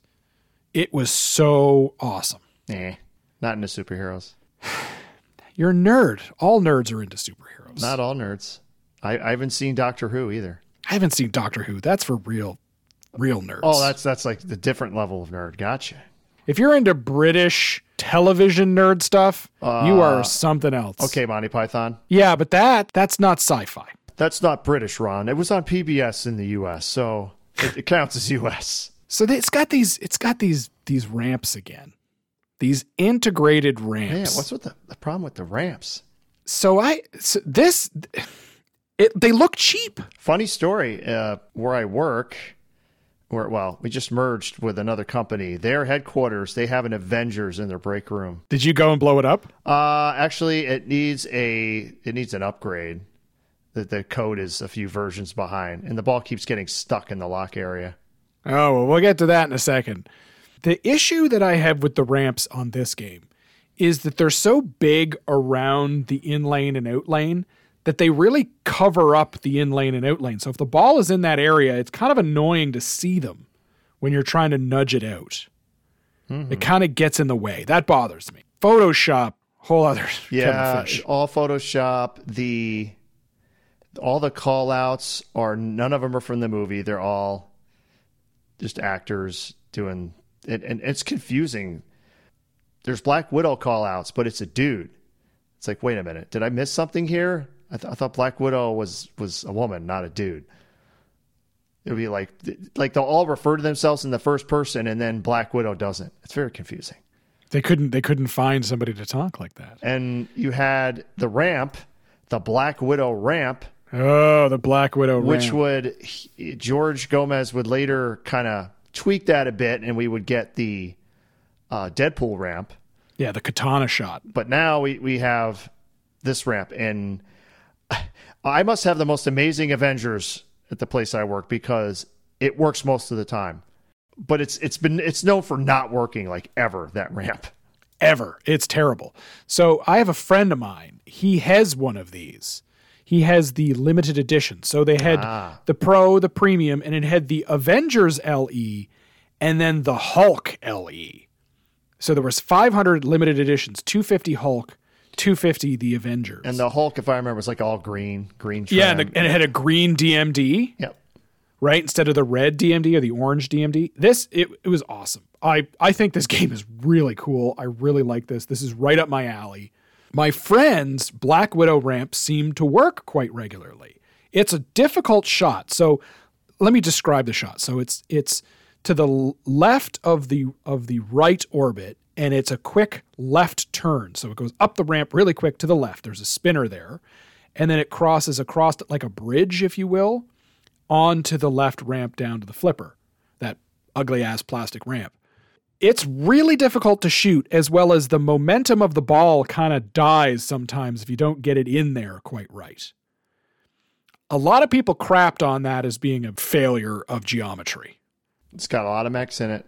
It's got a lot of mechs in it. A lot of cool stuff. It's got Hulk. It has a Hulk toy. A Hulk toy, and his arms move. He turns. He turns up and down. He says Hulk smash. Balls get stuck in his arm and behind him frequently. Right, so it goes into ball search all the time. Yeah, the bridge that the Black Widow ramp bridge actually lifts up from the Premium LE. It lifts like up. Hulk has picked it up to smash it. It's pretty cool. Because Hulk smash. Hulk smash. And it has drop targets in front of that. It's got lots of drop targets. I didn't realize it till the other day, but other than that, it's got the 4 Hulk drop targets, but it's also got all the targets on the left are also drop targets. Like, damn, there's a lot of drop targets. There's a big budget on this game. Then there's the spinning Tesseract thing. Yes. So the Tesseract is like a cube, and it sits on top of basically the same spinner that was in Tale of the Arabian Nights, the lamp. So you hit the thing and it spins. Now, my friend actually took this ugly-ass cube off and put like a really cool lit crystal thing. And it looks awesome. Mm-hmm. This, not so much. So good. Yeah. I mean, it's grindy. It's very grindy because you thought it was grindy on the Transformers. Each shot is an Avenger, so you have to keep hitting their shot to activate them. And you want to activate all the Avengers. Over and over and over. It's got a lot of mechanical action, the stuff that, pinheads want. So what was really cool about this game is it's got a diverter on that bridge ramp, on that Black Widow ramp. And it'll divert the ball, and it'll fall like into the mode saucer, which is in front of the H drop target just below the ramp. When that happened the first time, I went, holy crap, that was cool. Like, it's those little things that I think Gomez gets. Just those, people talk about pinball moments. Well, that's not a moment. That's just one little change in the way it happens that makes a big impact. It's got the Hulk in it. He moves. Oh, it's great. And he does all the Hulk stuff. Hulk smash. Makes funny comments and stuff, yeah. This is a great game. The Hulk LE is a great game. It's just expensive, especially for that much grinding, man. It's very green, the Green Hulk. So green. Looks great. Go play this game. Custom art, too. It's got Hulk everywhere. He's hulking it up. Now, one issue that this game did have is it had wedge sockets for the GI. Well, yeah. Specifically in the back panel of Stern games of this era, and probably still currently, they will have the GI lighting that goes across the top to illuminate the back part of the game. They're typically bayonet sockets. For some reason with Avengers, they decided to try wedge sockets back there. I don't know if it's cheaper or whatever, but they put it back there and the lights kept falling out, end up on the playfield, rolling all over the place. I believe this is the only game they did it on. They went back to bayonet sockets after this. Yeah, the ones you twist. The ones you twist, yeah. They replaced them with the ones you could just press in, but the problem is they fall out easy. Stern had initial issues with a lot of those. They started using the big wedge flashers, like on the domes, and they would just fall out. Like on my Metallica, they just fall out constantly. So they came up with a little bracket thing now that sits underneath them, so it can't fall out. So they're like looking at ways to sort of save money here and there, right? Like I would they're assume looking at that was a money saving thing. I don't know why else. I don't get it. I don't see how that saves that much money though. I mean, it's just That's a true. different type of socket. They still have to solder them in. They still have to mount them.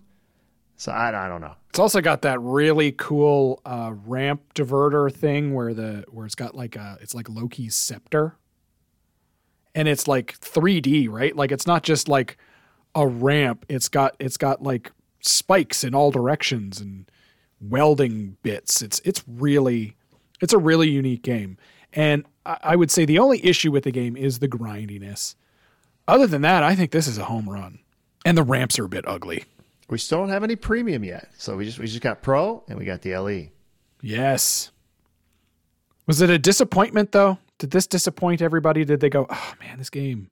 It's not AC/DC, right? George said, I can guarantee you that I didn't work any less hard, that I didn't put as much of myself in the games you hate as in the ones you love. I'm all in all the time. If I'm doing it, if I'm going to put my name on it, I'm all in. Sometimes I get it right. Sometimes I get it wrong.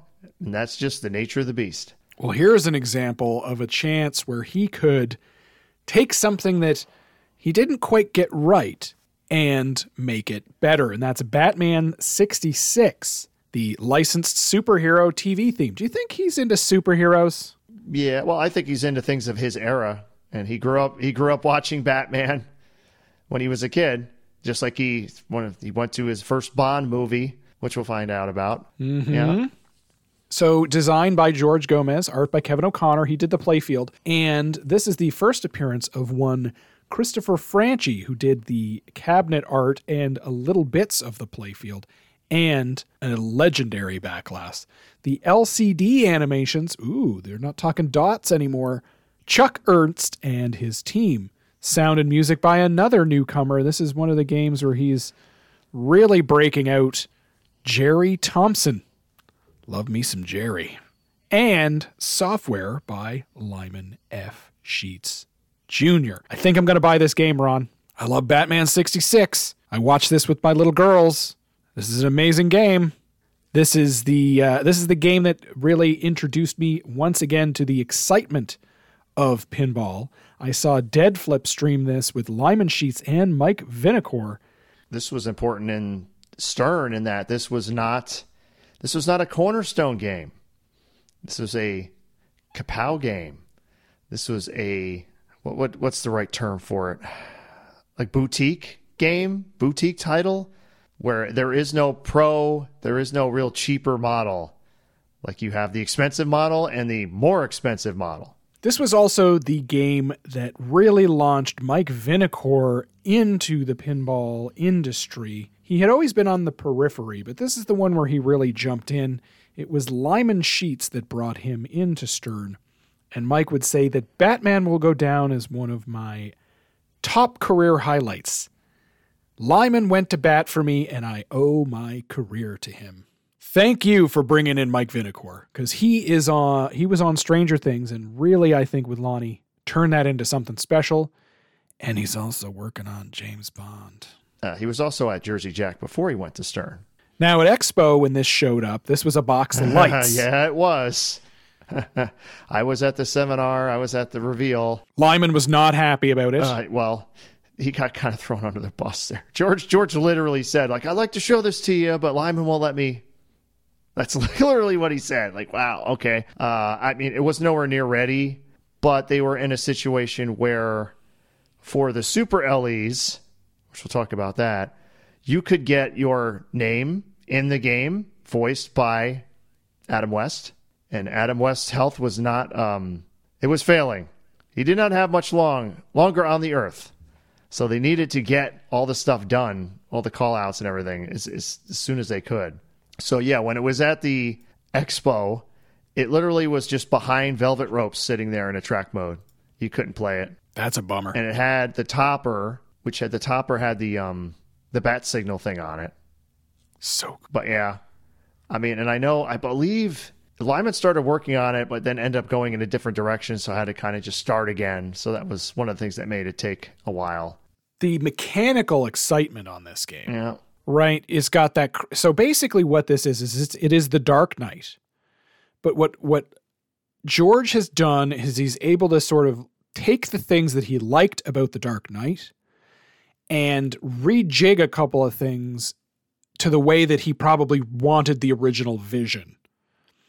And then Lyman took that to the next level. Well, big time. Well, George had the turntable. So the turntable originally was the turning Joker thing, right? So it was like some targets and then Joker would turn around and show himself. It was kind of boring, right? This is not boring. There is so much stuff. You got the Villain Vision TV screen LCD. You got a bat signal. You got a magnet in front. You got a turntable thing, which is like the Tesseract, but it's all on one large device, like a lazy Susan. And this whole thing turns around. George Gomez stretching his mech muscle. Did he ever?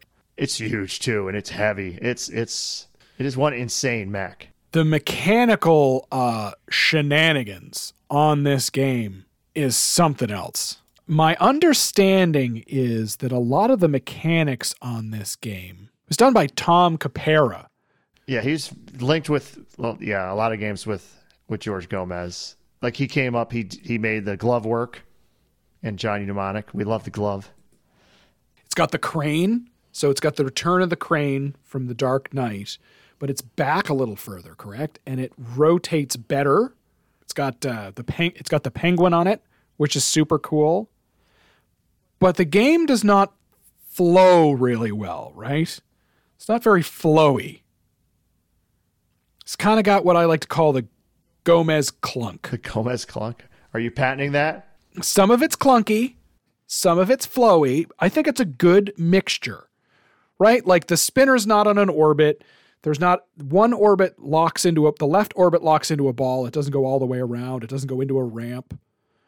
Or it goes into like one of those saucers at the top where your mystery is.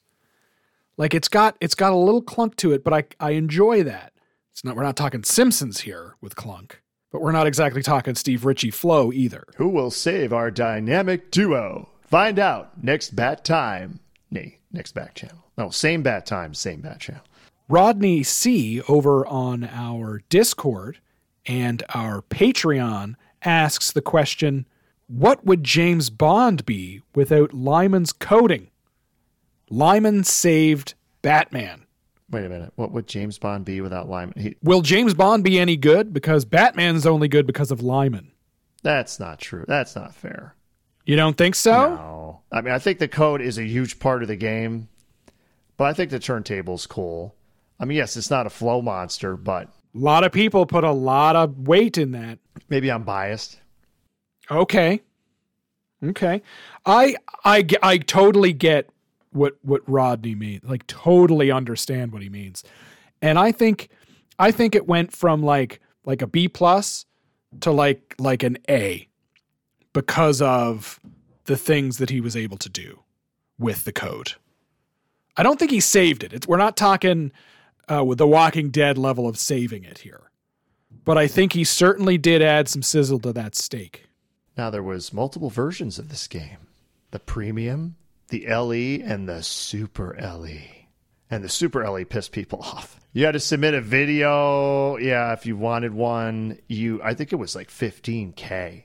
Yeah. It's like $15K for the Super LE. And then I think they added more. Because originally it was supposed to be a certain number and everyone would get a gadget. I don't remember if that was the LE or the Super LE, but one of them... The Super LE, there were only supposed to be 30 of them for the 30th anniversary of Batman. Then they went and added another 50 units. No, I think you got that backwards. Did I? Yeah. It was originally supposed to be whatever the year it was for Batman, like 50 years of Batman. And then they added 30 units because it was 30 years of Stern because they were going back to Data East. So they added it and make it like 80 units. And that was the Super LE. I just remember because people were pissed off. People were not happy. They were not happy with that. Like, wait a minute, there's only supposed to be 50. Now you're telling me there's 80. Not only is this game, I would say, a coding masterpiece with Lyman, not only is it a typical fantastic Gomez layout, which is a little bit different, the art, the cabinet art, the playfield art is stunning. The pro or the premium level is gorgeous. The LE is even better. And the Super LE is gorgeous with the Batmobile on the side. But look at these characters by Christopher Frangi. The style of art that he does, amazing. Christopher Frangi has done like Batman DVD box set stuff. He's done like collectible lunch boxes, and he's done a lot of really interesting art. And this machine, when it is off, is just as amazing as when it's on and you're playing it. It is something else. Can you tell that David really likes this game? God, I really like this game. I like the topper. Topper's amazing. It's got like Batman and Robin sitting in the Batmobile with the little domes. And not only that, it friggin' shoots the bat signal up on your ceiling. Gotta have the bat signal.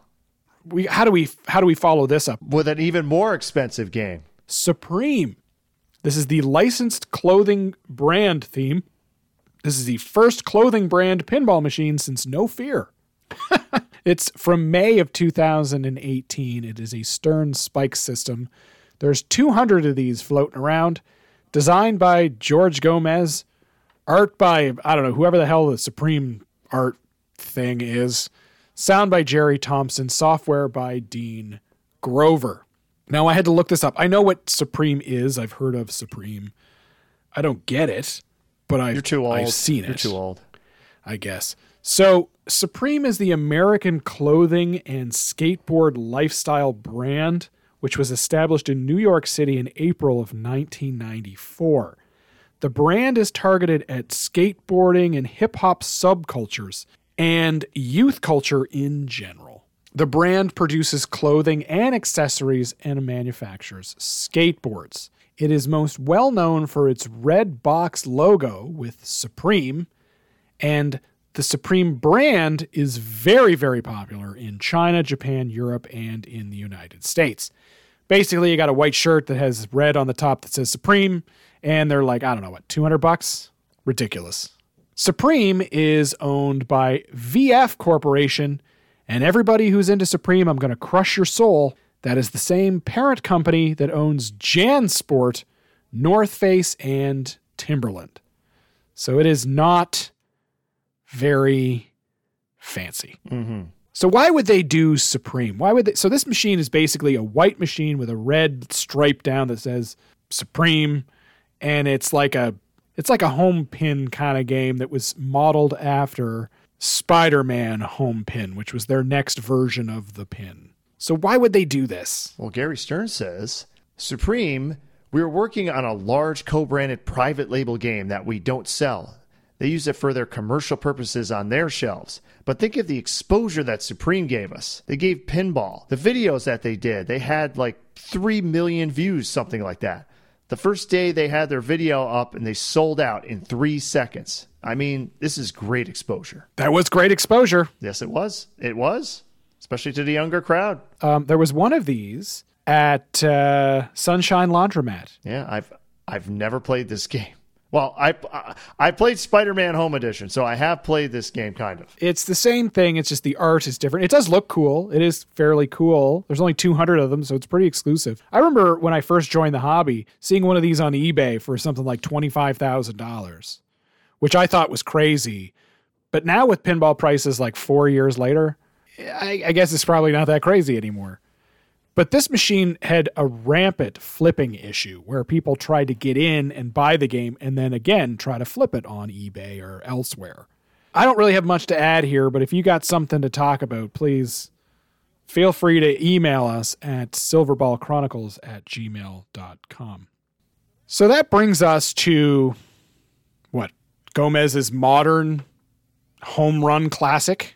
And the thing is, I mean, to show the state of Stern, as of at least this year, I don't know if it's still available, you could still get a Batman 66, and pretty much all the games we're going to go through right now, you can still get.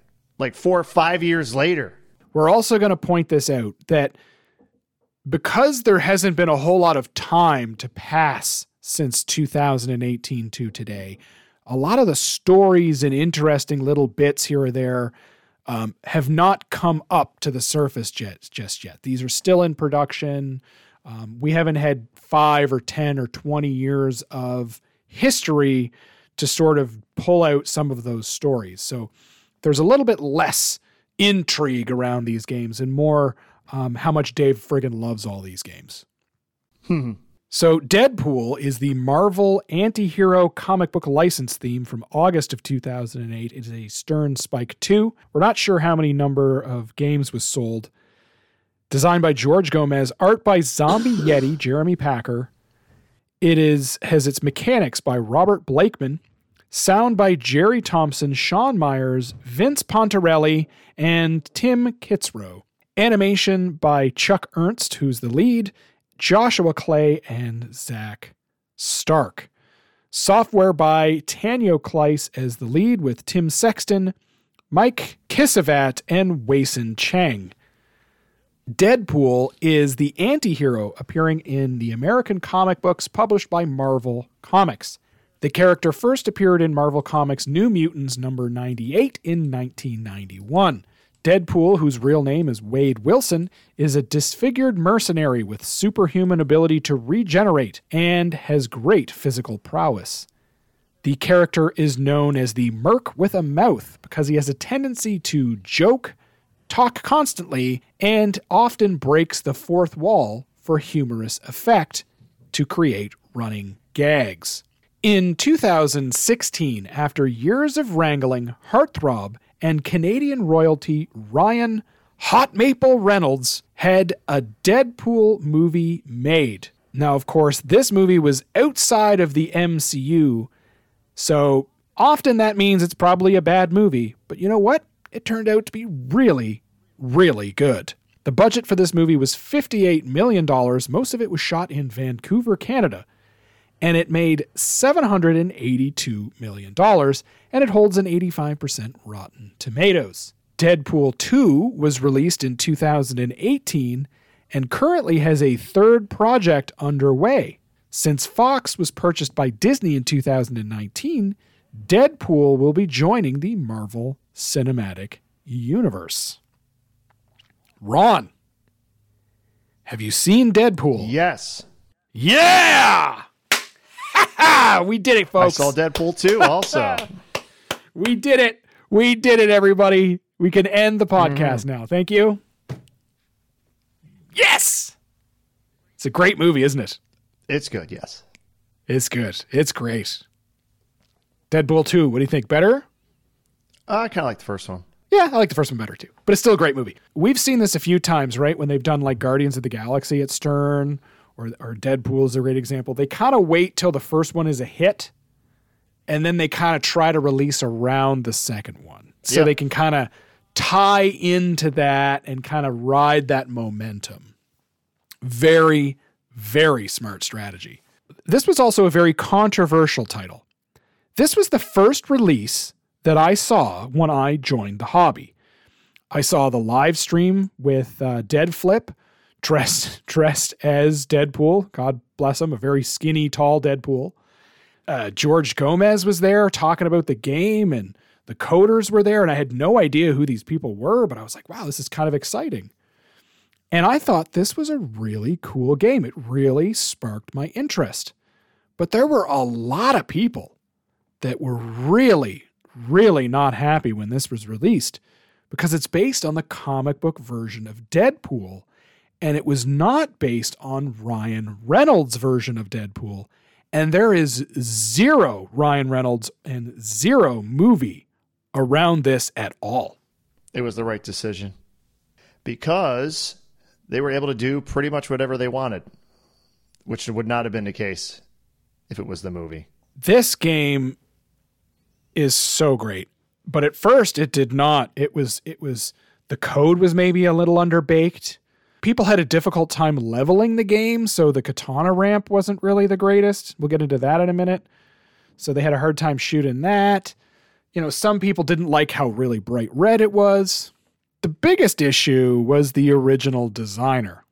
In August of 2017, John Trudeau, who was the original designer for Deadpool, was charged with criminal sexual abuse and possession of child pornography. He subsequently pleaded guilty. He's still in prison. This man is a piece of garbage, and we have had a difficult time on the podcast trying to figure out how to handle this. We've basically decided to leave him on the periphery, kind of talk about him, but not really talk about him. This is the one time we're going to talk about this piece of garbage, and we're just going to leave it at that. So what did George Gomez say about this? George said, "Life is very unpredictable. We were blindsided as a company. We had no idea whatsoever. It was a difficult situation for us to be in, for the company to be in. And as the guy leading product development, I thought the best way forward was to make a clean separation, throw out the work. The company supported me, and the company had invested a fair amount of money at that point. But we had to move away from that designer." Nobody mentions his name anymore. Oh, yeah. No one mentions his name. Everybody wants to move on. This put Stern in a very bad situation. They had a partially finished game that was ready to go, and this happens. They're selling Ghostbusters, which was the last release by this designer. Shocks everybody in pinball. Stern's a company that spends money to develop these things. And they were able to say, you know what, let's just throw this piece of garbage out. Let's throw out his playfield. Let's get rid of everything this team has done and start again. And it was, kudos to Stern and kudos to George for doing that. And I believe Keith Elwin got his office. So it all worked out. Through great hardship and turmoil, I think came George Gomez's best game, aside from probably James Bond, which we don't really know how that's going to go, but I'm willing to put some money on that. I don't know. This is a great game. So George, with Batman 66, was able to go back and revisit something that he thought that he could fix or make better, and that is the katana ramp. I.e. the Black Widow ramp. The Black Widow ramp. So remember, we had talked about that just a few moments ago and how it was just a little bit off, right? It didn't quite work. It was good, but not great. So what George Gomez did is he said, okay, well, what if we make you shoot up and it bends left on the playfield, and then it goes up a ramp on the left side, right? So instead of the ramp being very close, and instead of the turn being very tight, we're going to make it a gradual turn, and it's going to get enough momentum to go all the way up. One of the most instrumental people to help George design the angles of the ramp and the entrance to the ramp was Keith Elwin. Because Keith Elwin can just shoot a shot over and over and over again because he's just that friggin' good. Yeah, that ramp's so good, they use it twice in the game. It's literally in there twice. Twice? Yeah, it's the same part. It's the main... Oh, it's the same, yes. They basically, it's the back ramp and the left ramp. It's the same exact part. You could swap them if you wanted. Yeah, it's just on a different angle. Like left to, they just twist it. That's good for the bill of materials. Keeping that down. Only need one ramp. George knows. He also added the katana, which is the ball lock from Lord of the Rings. but cooler because it's like a ninja sword, and there's no really annoying clunky ramp shooting up onto it this time. And this is his first Cornerstone game with the new model, with the 3 models, the Pro, the Premium, and the LE. I just thought of that right now because that really was his the first time Batman he was did a it. Premium, an LE, and an SLE. Yeah, the Batman was the special Kapow title release. Yeah, I love Deadpool. This also has one of the most unique shots in pinball called the Shinked target? Snicked, I think it's called. Snicked? You hit it off a stand-up target, and it will have enough momentum to then go up the ramp. So this katana ramp, it rather than going through the entrance, which is next to the drop targets in the center of the playfield and zipping up, it has enough momentum to bang off a stand-up target right by the left pop bumper next to the spinner. It goes right up that ramp. I can't believe it works. And it does a surprising amount of time. And you can actually be like, I'm going to shoot that shot. It doesn't just happen randomly. Like, you can actually shoot it. It totally does happen randomly. But yes, you can actually shoot it too. Which makes it that much better. And when you hit that target, it starts 2 times scoring, which is, I think, a really unique way to start. Like, if you hit it again, scoring. 3 times. You hit it again, 4 times. Super, super cool. Do you want to talk about Little Deadpool? A lot of people hated this. Because it's a Deadpool figurine, and he's on a spring. He's like he's a bobblehead. His head, like, bobbles all over the place. So it's like a stand-up target behind drop targets in sort of like a little capture area. You shoot that little target, and he just sort of jiggles. And a lot of people crapped on that because they're like, oh, it's just a bobblehead on a string. But man, it's pretty great. It's fun, even though mine fell off. But there's a lot of people have had them fall off. I've also seen people go and get Funko Pops and put them up there, like the Bob Ross Bob Deadpool Ross, Funko Pop. That's a great idea. See what I mean? The other thing is that they took this. I love this game. We're going to talk about this for a while. So sit back here, folks. Deadpool is amazing. On the Pro game, okay, on the left ramp, there's a plastic that sticks up around the cover. So at the top of ramps, there's usually a cover to keep the ball from flying off, to keep the momentum going around the wire form or the ramp. There's a Deadpool flat plastic on there, and he's like on a hammock. It's not just the Pro. If you have a Premium or an LE, they give you the plastics, and you can install them if you want. I installed all of them in mine, so I have them up there. It's so awesome. Yeah, and every time you hit the ramp, it hits it so hard, he'll like kind of sway around. It's great. It's so great. And the Premium has molded toys. The Pro has flat plastics, which is kind of a bummer, but they're saving money. But they went all out with the world of Deadpool. So since they got the comic book, and they were very open with them kind of doing whatever they wanted. So they made all these songs. There's all this music, original music of every different. You have, country, heavy metal, rap, polka. It's like ridiculous. And they're all songs about how great Deadpool is. Great Deadpool is, of course, because he's Deadpool. And the guy that does Deadpool in the game, I guess, is the guy that does him in all of, there's like Deadpool video games. It's the same guy that does them for all. So he does it for the pinball machine also. The Premium LE has drop targets at the bottom, left and right side, which slow down the gameplay a little bit. It's got tons of drop targets. It's got 3 drop targets in front of Little Deadpool. On the Premium LE, it has disco spinner on the left side with a disco ball, which is pretty cool. Yeah. And the return ramp down by the katana. It goes around the orbit, up the shooter lane, and then kind of back on. It's so great. And it comes with I think the Premiums, that you can get a cassette with all the songs on it. And I think the LE might have had vinyl or something. I think the LE came with it. Yeah. It did. It came with it. Absolutely. Ridiculous. The art package is awesome. The art package is good. Now, you brought this up before. I have a thing against red. I prefer the Pro over the Translite. For the cabinet and the Translite. I like the Pro art package. Okay. I prefer the Pro Translite. Yeah. I like the Premium cabinet, where he's like fighting he's fighting a shark. Yeah, and he's pulling out the tooth to get the DNA or whatever. And he's got like a little like unicorn floaty thing. But in the game, like you start off, you're in I guess it's X-Men headquarters or... No, he's in a basement. He's in Deadpool's basement. Well, no, he's in whatever headquarters because the other X-Men are hanging out with him.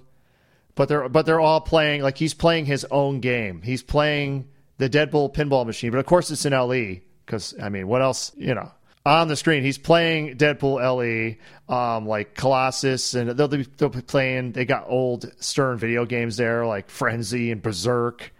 And then I think they have like Stargazers in there somewhere. They're playing the Flight 2000. They're playing old Stern pinball machines.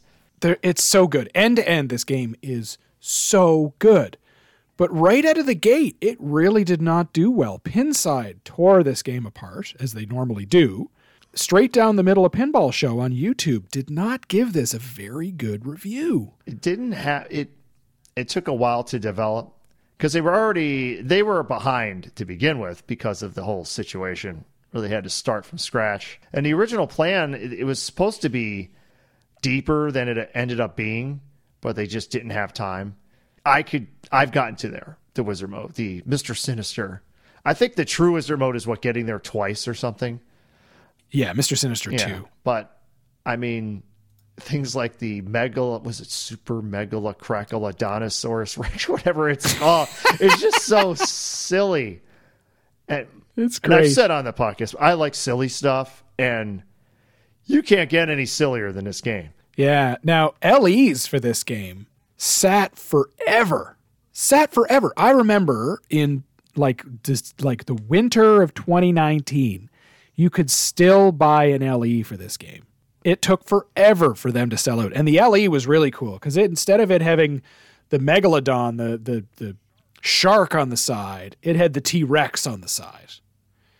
And it had this really nice red powder coat, and it was very cool. It had a really nice back glass thing. That being said, the art is awesome. But is it Zombie Yeti's worst art package? Does he have a bad art package? I've never seen one. Now I'm not saying they're bad. Zombie Yeti does not do bad artwork. Ever. But is it the worst of his art packages? I don't. If all your art packages are killer, I don't know if you could even say that. Use different wording. The least awesome. You just don't want to upset him because he's great. You don't want to like go up to Zombie Yeti and be like, "Hey man, you can go to hell, Ron Hallett." I mean, if you don't like excessive red, I can see why you might have an issue with this because it is very red. And there's also a million Easter eggs. Oh yeah, all over this game. I had a coworker over and he was looking at the art, and there's like, because I don't really follow the comics, he does. So he was spotting all this stuff that, this is this character, this is this character, this is like, I have no idea. But like, yeah, little Deadpool tells you to eat your veggies, and he's got a thing of wax because he's waxing up the metal. the muscle of Colossus hit through the Colossus shot. I like the Colossus shot. There's a lot of people that do not like the Colossus shot. I like the Colossus shot. It's a great shot.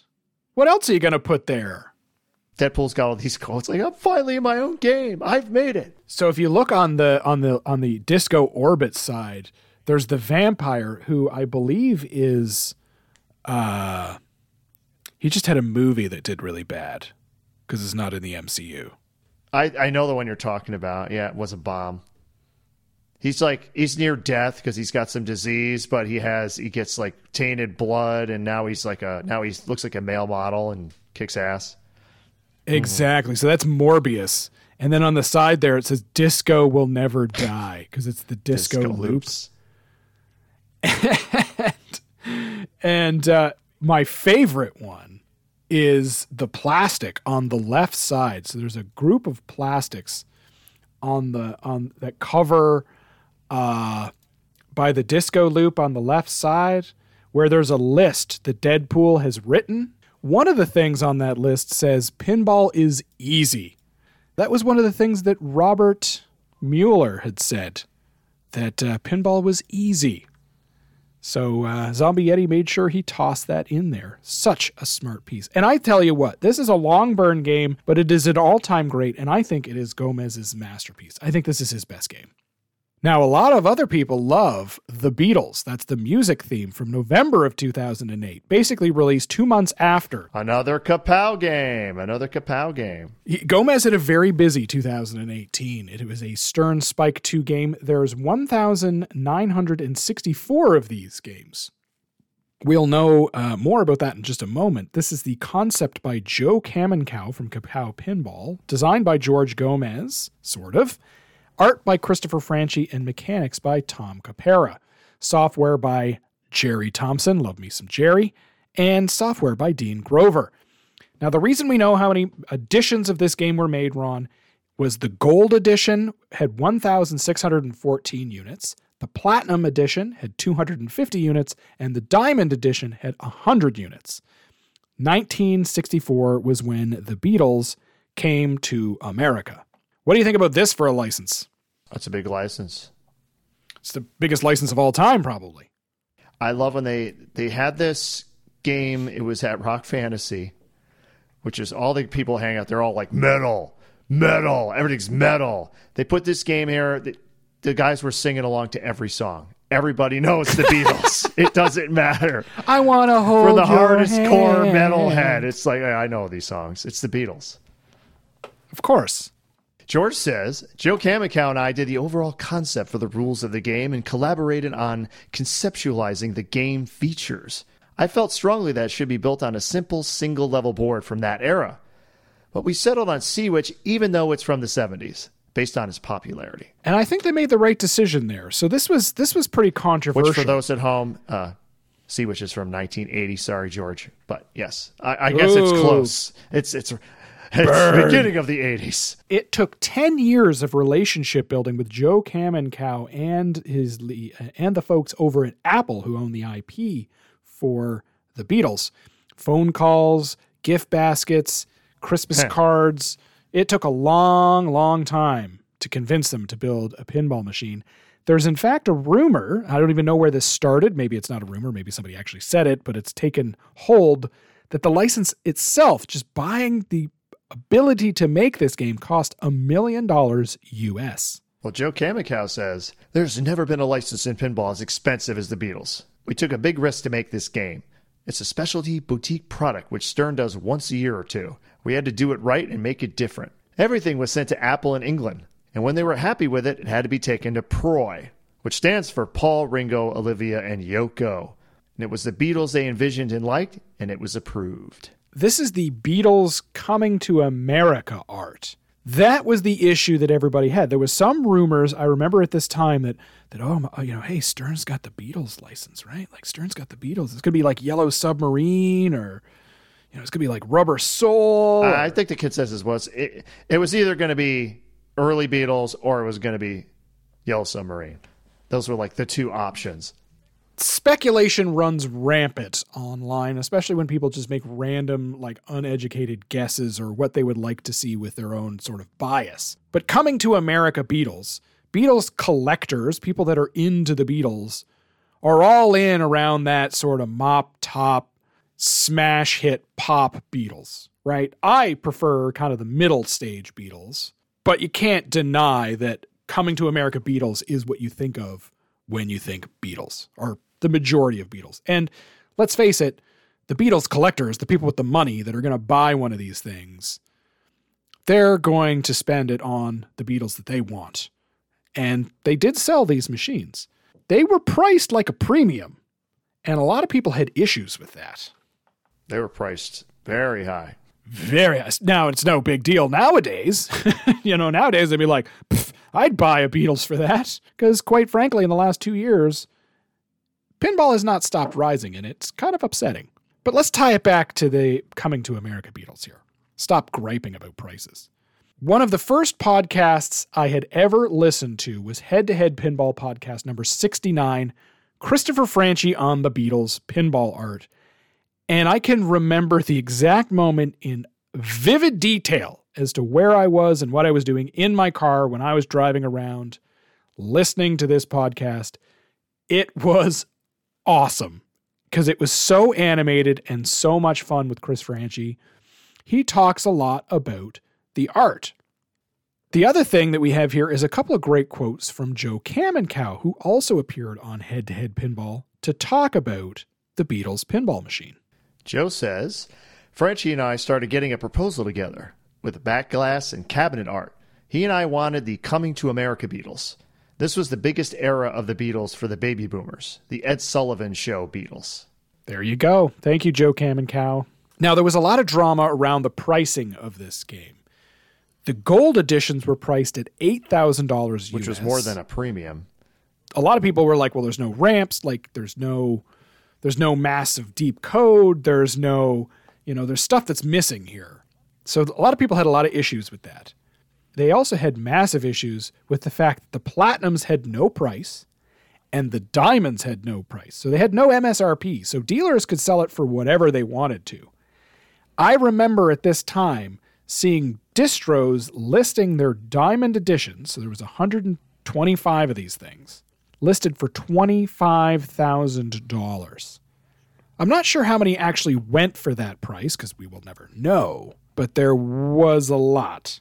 Now, I've also seen listings on Pinside for some around $10,000 not too long ago that were still waiting to be sold. I had also heard rumors written on Pinside. So when people are like, oh, look at these elitists over here with their rumors. Well, this is most of the stuff I read on Pinside anyway. Distros were required to buy these in packages. So you couldn't just, as a dealer, go, I want to have 25 golds and I'll sell 25 golds. You had to buy them in packages. 7 golds, 2 platinums, and 1 diamond if you wanted to sell any of the machines.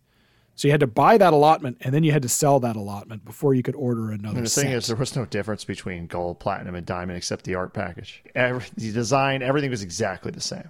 And a plaque. It had a nice little plaque. Some serious, Beatles collectors, they're going to want that diamond edition or a platinum edition. They're going to want a numbered, low-numbered special one. I think the platinum one actually had the best art package. The back glass, I think, was the coolest, where they're like jumping up. They're doing the Beatles jumping thing. The art had tons and tons of just amazing little Easter eggs all through it, and names and people drawn into the background. It was beautiful. I actually think it was Christopher Franchi's best art package. He did. I know a lot of people say Monsters, but I'm partial to the Beatles one. No, the Beatles is a runaway smash hit as being probably the greatest art package that Christopher Franchi ever did. And I think probably it pains us today that he's not, in pinball as often as he once was, because when we look at something like this machine and we go, man, it really is a work of art. And it's the same thing with Batman 66. You look at that and it's like it's better turned off just sitting in your living room than it is turned on and playing. But Gomez's main contribution, he redesigned the loop so it would loop better. Added that I guess you would call it the super jackpot shot on the left side there that didn't even exist before. Added a magnet to the top, stop the ball, and the little rotating disc that most people hate because it drains them. That's it's like an album, and it rotates. Beautiful. Kudos to Mike Kubin, the original designer. And shout out to Stern and Joe Kamenkow for taking the risk of doing what they did, because they made something truly special and spectacular. That game took a long time. It was another slow burn. And I tell you what, give you another 5 years and people will that game will be a big deal in 5 years. But it took forever to sell out. Forever to sell out. What about the Star Wars Home Edition? Let's run through this one pretty quick because it's kind of boring. Star Wars Space License Theme, of course, Star Wars, July of 2019. It's designed by George Gomez. The art by Photoshop.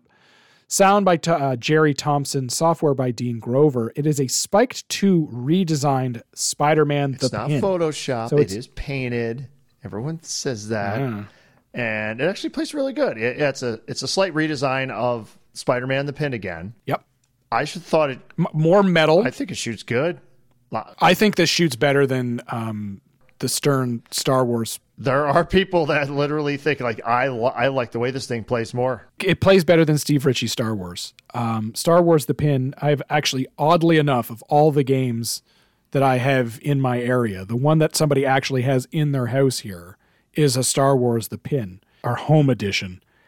And it's really good. It's really good. It does feel cheaper. Yeah. It doesn't feel like a commercial grade machine, but it doesn't feel like a toy either. It would never survive the way I play.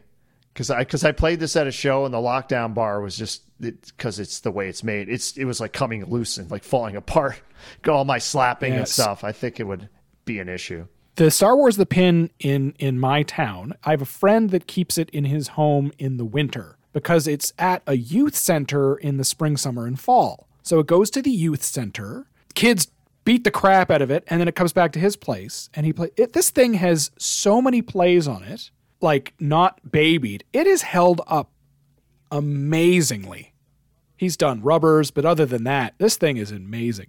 The play field itself is not, layers of wood. It is actually press board with a plastic topper on top. It has one node board for the pops and one for the slings, which is really weird. So as soon as it hits one pop bumper, all three of them fire. And as soon as it hits one of the slings, both slings fire. And the reason for that is to reduce, there's only one node board, so it reduces the cost of that. It has drop targets, like actual stern drop targets. It is the same size as a commercial pin, so they didn't make it smaller. It doesn't have a coin door. It has an LCD screen, which is crazy. One. It's small. It's too small. But it's the small one in the back. And the code itself is fairly basic. It's like System 11 code, right? It's like, shoot this shot so many times, shoot this shot so many times, collect your characters, and then shoot some jackpots. It's like fun. It is fun. It's totally fun. This game is great. It just feels a bit weird when you play it.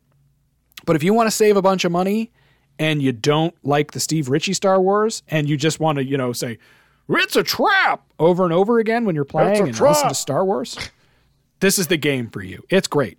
I have no problem around it. Do you want to hear my conspiracy about this game? I'm reading your conspiracy and it's dumb. I think that one of the reasons they chose Star Wars to go with a pin or a home edition model was that they have so many of these Star Wars parts sitting around the Stern factory, like the small LCD screen for the playfield, the TIE fighter on a spring, and the Star Wars, the Death Star, that they were like, let's build a pin so we can use some of these parts. The only problem with that is they're still making the regular Star Warses to this day. So your theory is, fail. George Gomez, feel free to email us at silverballchronicles@gmail.com. Let us know if my conspiracy is correct. His next follow-up game was Heavy Metal from 2020. This was a contract game. So basically a brand asks Stern to build them a pinball machine, and they can choose to have various games. They can have a from scratch build cornerstone game. They can do a boutique game like a Kapow title or something like that.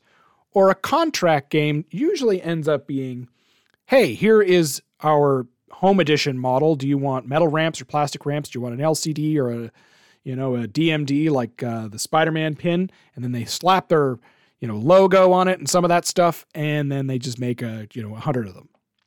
And this is a prime example of that. Heavy Metal from 2020. Now, this is, of course, named after Heavy Metal, which is the 300th issue of Heavy Metal magazine. This was made to commemorate that, and it had been running since 1977. This pinball machine is actually kind of unique because it features a pretty amazing soundtrack from Sebastian Bach and Brandon Small, in addition to some iconic tracks from the Heavy Metal movie, including Blue Oyster Cult, Cheap Trick, and others. Yeah, Brendan Small is in 2 other Stern games. Do you know what they are? No, I don't. Actually, no, 3 other Stern games he's in. He's Jackie in Aerosmith. Oh, my goodness. He's Sparky in Metallica. And he worked on the soundtrack on Black Knight, Sword of Rage. Very cool, very cool. Now, they planned on building 300 of these units, but only actually have made 100 so far. I played it. It is weird that it has a DMD and no LCD display. Now, the next version of one of these games, and the reason we've brought these up is because I don't know if I'll bring them up on any other episode, but they also made one of these for one of those stupid NFT companies. How funny is that one of these crypto NFT companies, I think it's the Yacht Club, the Ape Yacht Club or whatever, which is a big fancy NFT BS thing. This is a $1 billion pyramid scheme, and these guys chose a home edition pin. Come on. Are you going to run your ad like right before you said that or after you said that? Oh, it's probably been before. We've been recording for a while. But if you're listening on Patreon at the $6 a month or higher level, you didn't get to hear that episode. You didn't hear that commercial. You're making so much work for yourself now. You're going to have all these alternate edits. So this brings us to my dream theme, the last pin we're going to talk about today. Well, what we can talk of it. Well, yeah, we haven't really seen it or played it or anything. We've just seen the videos. So this is James Bond. This is the movie 007 franchise, September of 2022, Spike 2. This is George Gomez design. Art by Kevin O'Connor with... Lots of posters. Lots of movie posters made by various artists that he had to rework to get it to fit in the game right. So there was some repainting and stuff that had to be done, but all the artwork's based off of James Bond movie posters.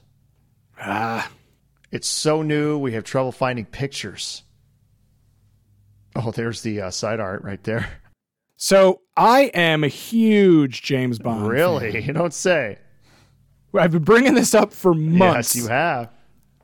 So I first read this rumor on Pinside that they had the James Bond license. So I was pretty excited for this. But a lot of people crap on that art, my friend. But it is through and through James Bond art. I have some of this art actually framed and in my house. So I'm over the moon with this art.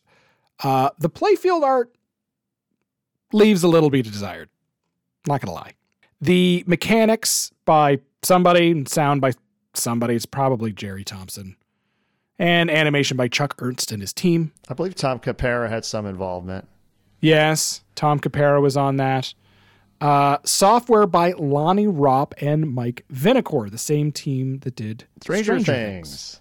Putting a lot of faith in you, Mike Vinacore. You can do it, buddy. Lonnie, you know what to do, too. Yeah, I believe it's Mike Vinacore is primarily rules because I don't think he's a programmer, and Lonnie will be doing the code. From what we've seen of the game in the video that we weren't supposed to see, that was up for a day before it was pulled, the light shows look pretty nice. You know what? I was not as offended by that video as most people, so I'm pretty happy. But let's talk about the theme. Yeah, it's James Bond. James Bond. The James Bond series focuses on a fictional British Secret Service agent created in 1953 by writer Ian Fleming, who featured James Bond in 12 novels and 2 short story collections. The character, also known by his codename number 007, has also been adapted for television, radio, comic strip, video games, and, of course, film. The films are one of the longest continually running film series and have grossed $7.04 billion US in total, making it the 5th highest grossing film series to date. Now, it started in 1962 with Dr. No, starring Sean Connery as James Bond, and the latest film is No Time to Die from 2021. There have been 25 films in the Eon production series. There's also been 2 unofficial James Bond movies. The funny thing is, Ian Fleming was not a fan of Sean Connery, the choice of Sean Connery. And then after the first movie, not only did he do a 180, he added Scottish ancestry to the character because he liked Sean Connery so much in the movie. Absolutely. Absolutely. So the pinball machine is based on Sean Connery's James Bond films. Some people say Sean Connery is the greatest James Bond. They would be correct. Yeah, I probably agree. I really like Daniel Craig, though, and I know that that's a bit controversial, but Sean Connery is so amazing. So the movies are 1962's Dr. No. That's the theme around the Pro model. It has a 95% Rotten Tomatoes. 1963's From Russia with Love, which is a 97% Rotten Tomatoes. From Russia with Love is actually my favorite James Bond movie. 1964's Goldfinger with a 99% Rotten Tomatoes. Every movie for 3 years got better, so you can see the rocket ship on James Bond as a franchise. Goldfinger is also the movie that created the quote-unquote James Bond formula. In 1965, they followed that up with Thunderball, which is the theme on the LE model. That is an 85% Rotten Tomatoes. That's a great one.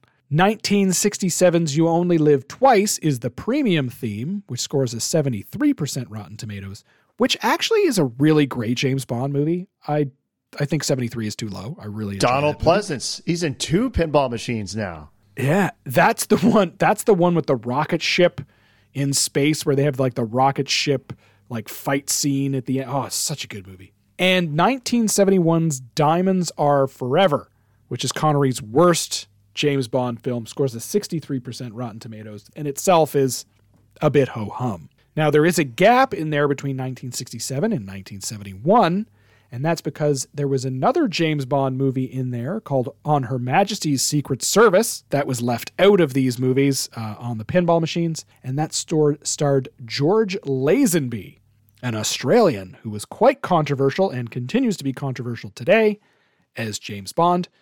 That is my wife's favorite James Bond movie, and I think it's awesome. Although the pinball machine does have an insert in between the flippers that actually says On Her Majesty's Secret Service.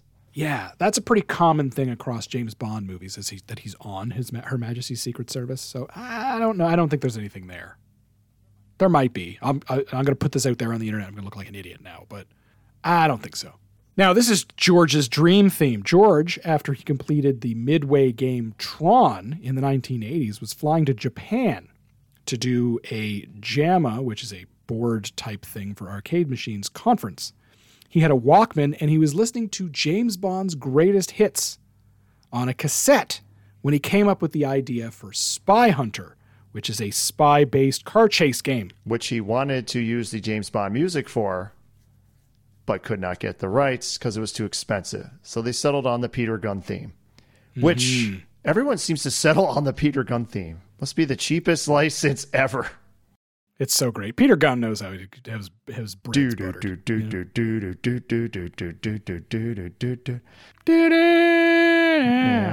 It's great. You know what pinball machine that's in? No. You don't? Is it in Spy Hunter? No. Actually, the Bally one, probably not. No, it's in Whodunit. Oh, yeah, that's right. I did know that. I think I listened to that at your house.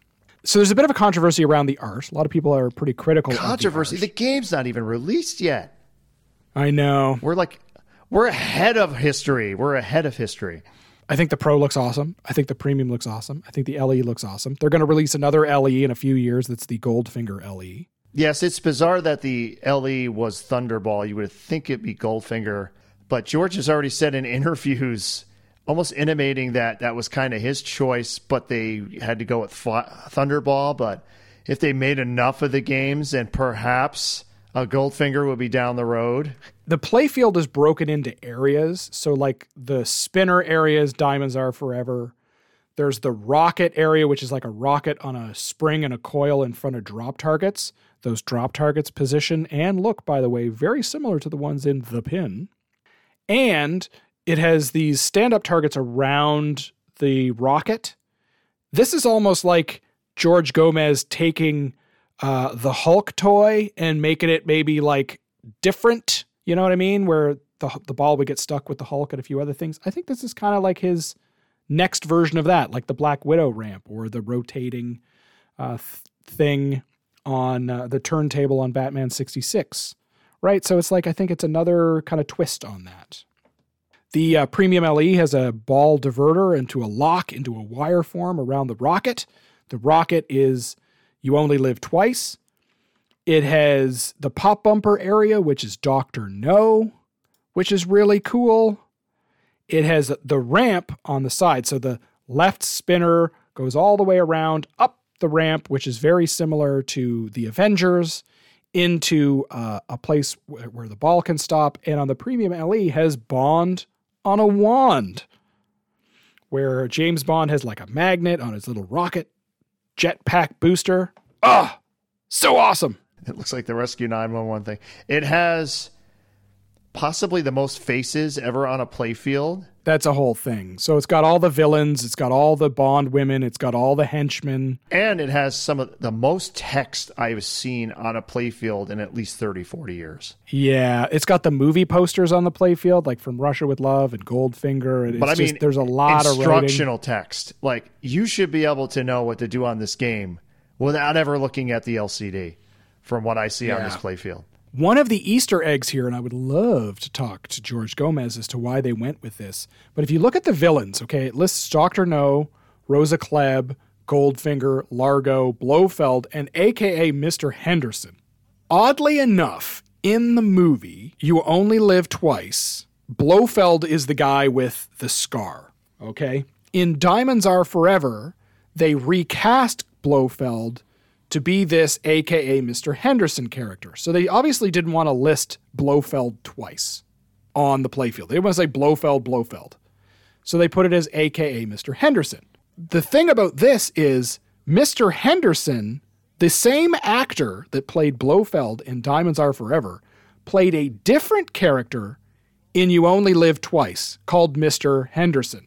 Because of the terrible casting decisions that they did in James Bond in the 1960s and 70s, they've had to rejig the playfield around. Well, to be fair, they've had a different Felix in every movie. Yeah, exactly. Felix Leiter. Yeah, totally. So I find that kind of neat. There is a Godzilla tie-in to this game. Oh, great. Let's talk about Godzilla again, everybody. There is.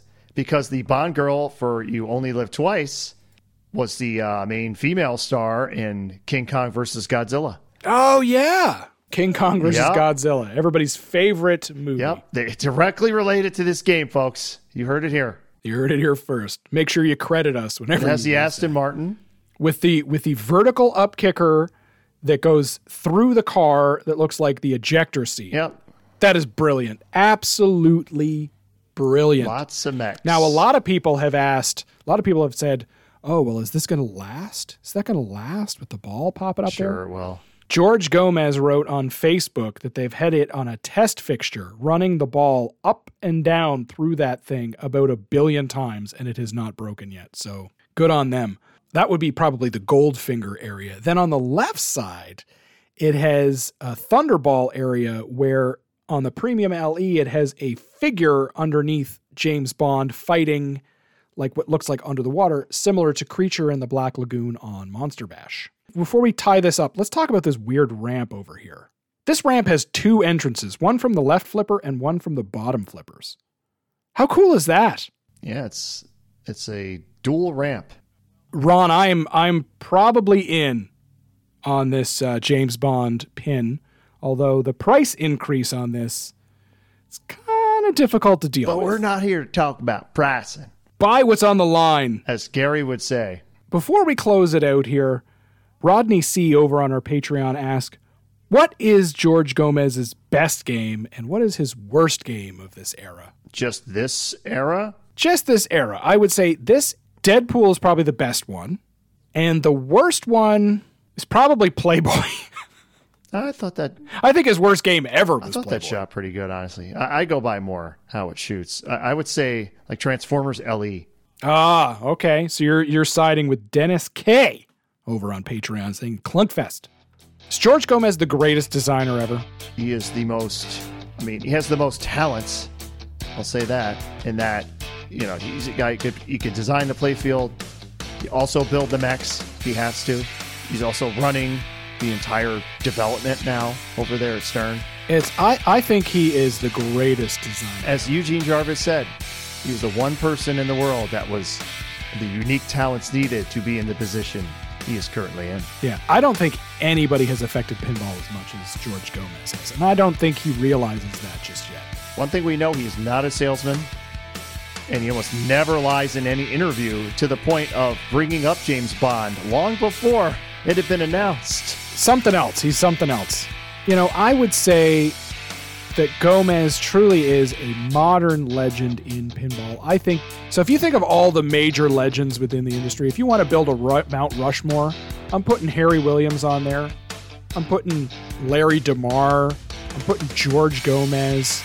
Steve Ritchie. You know what I mean? Like, George Gomez has done so much for this hobby that I don't think he fully appreciates how amazing he is and what he has built.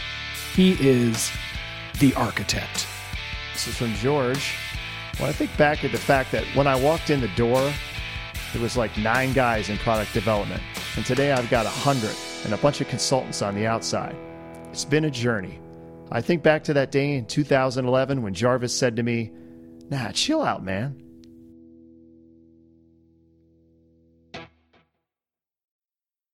Let's see. As always, you can send your comments, questions, corrections, and concerns to silverballchronicles@gmail.com.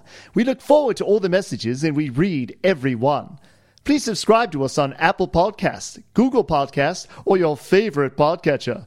Turn on automatic download so you don't miss a single episode. Remember to leave us a 5-star review. That way more people can find us. Oh, wait a minute. I have to read more stuff now? You have to read more stuff, Stewie. I want a raise. Join us on Patreon to support the show. Our pro crony level is the perfect way to say thanks, and it starts at $3 a month. Want to get early access to episodes before everyone else? Who doesn't? Have a strange love for stickers? That's kind of weird. Do you know what Discord is? I think I do. No, probably not. Interested in having your comments and questions take priority in our episodes? Jump on up to the $6 a month premium crony level. Really, you're going to call it crony. Want all the other perks and a shirt after 3 months? Join us at $20 a month, and you can be an elitist crony? Oh my. Maybe you just want a shirt. I understand. Swing on over to silverballswag.com and pick up a Silverball Chronicles t-shirt.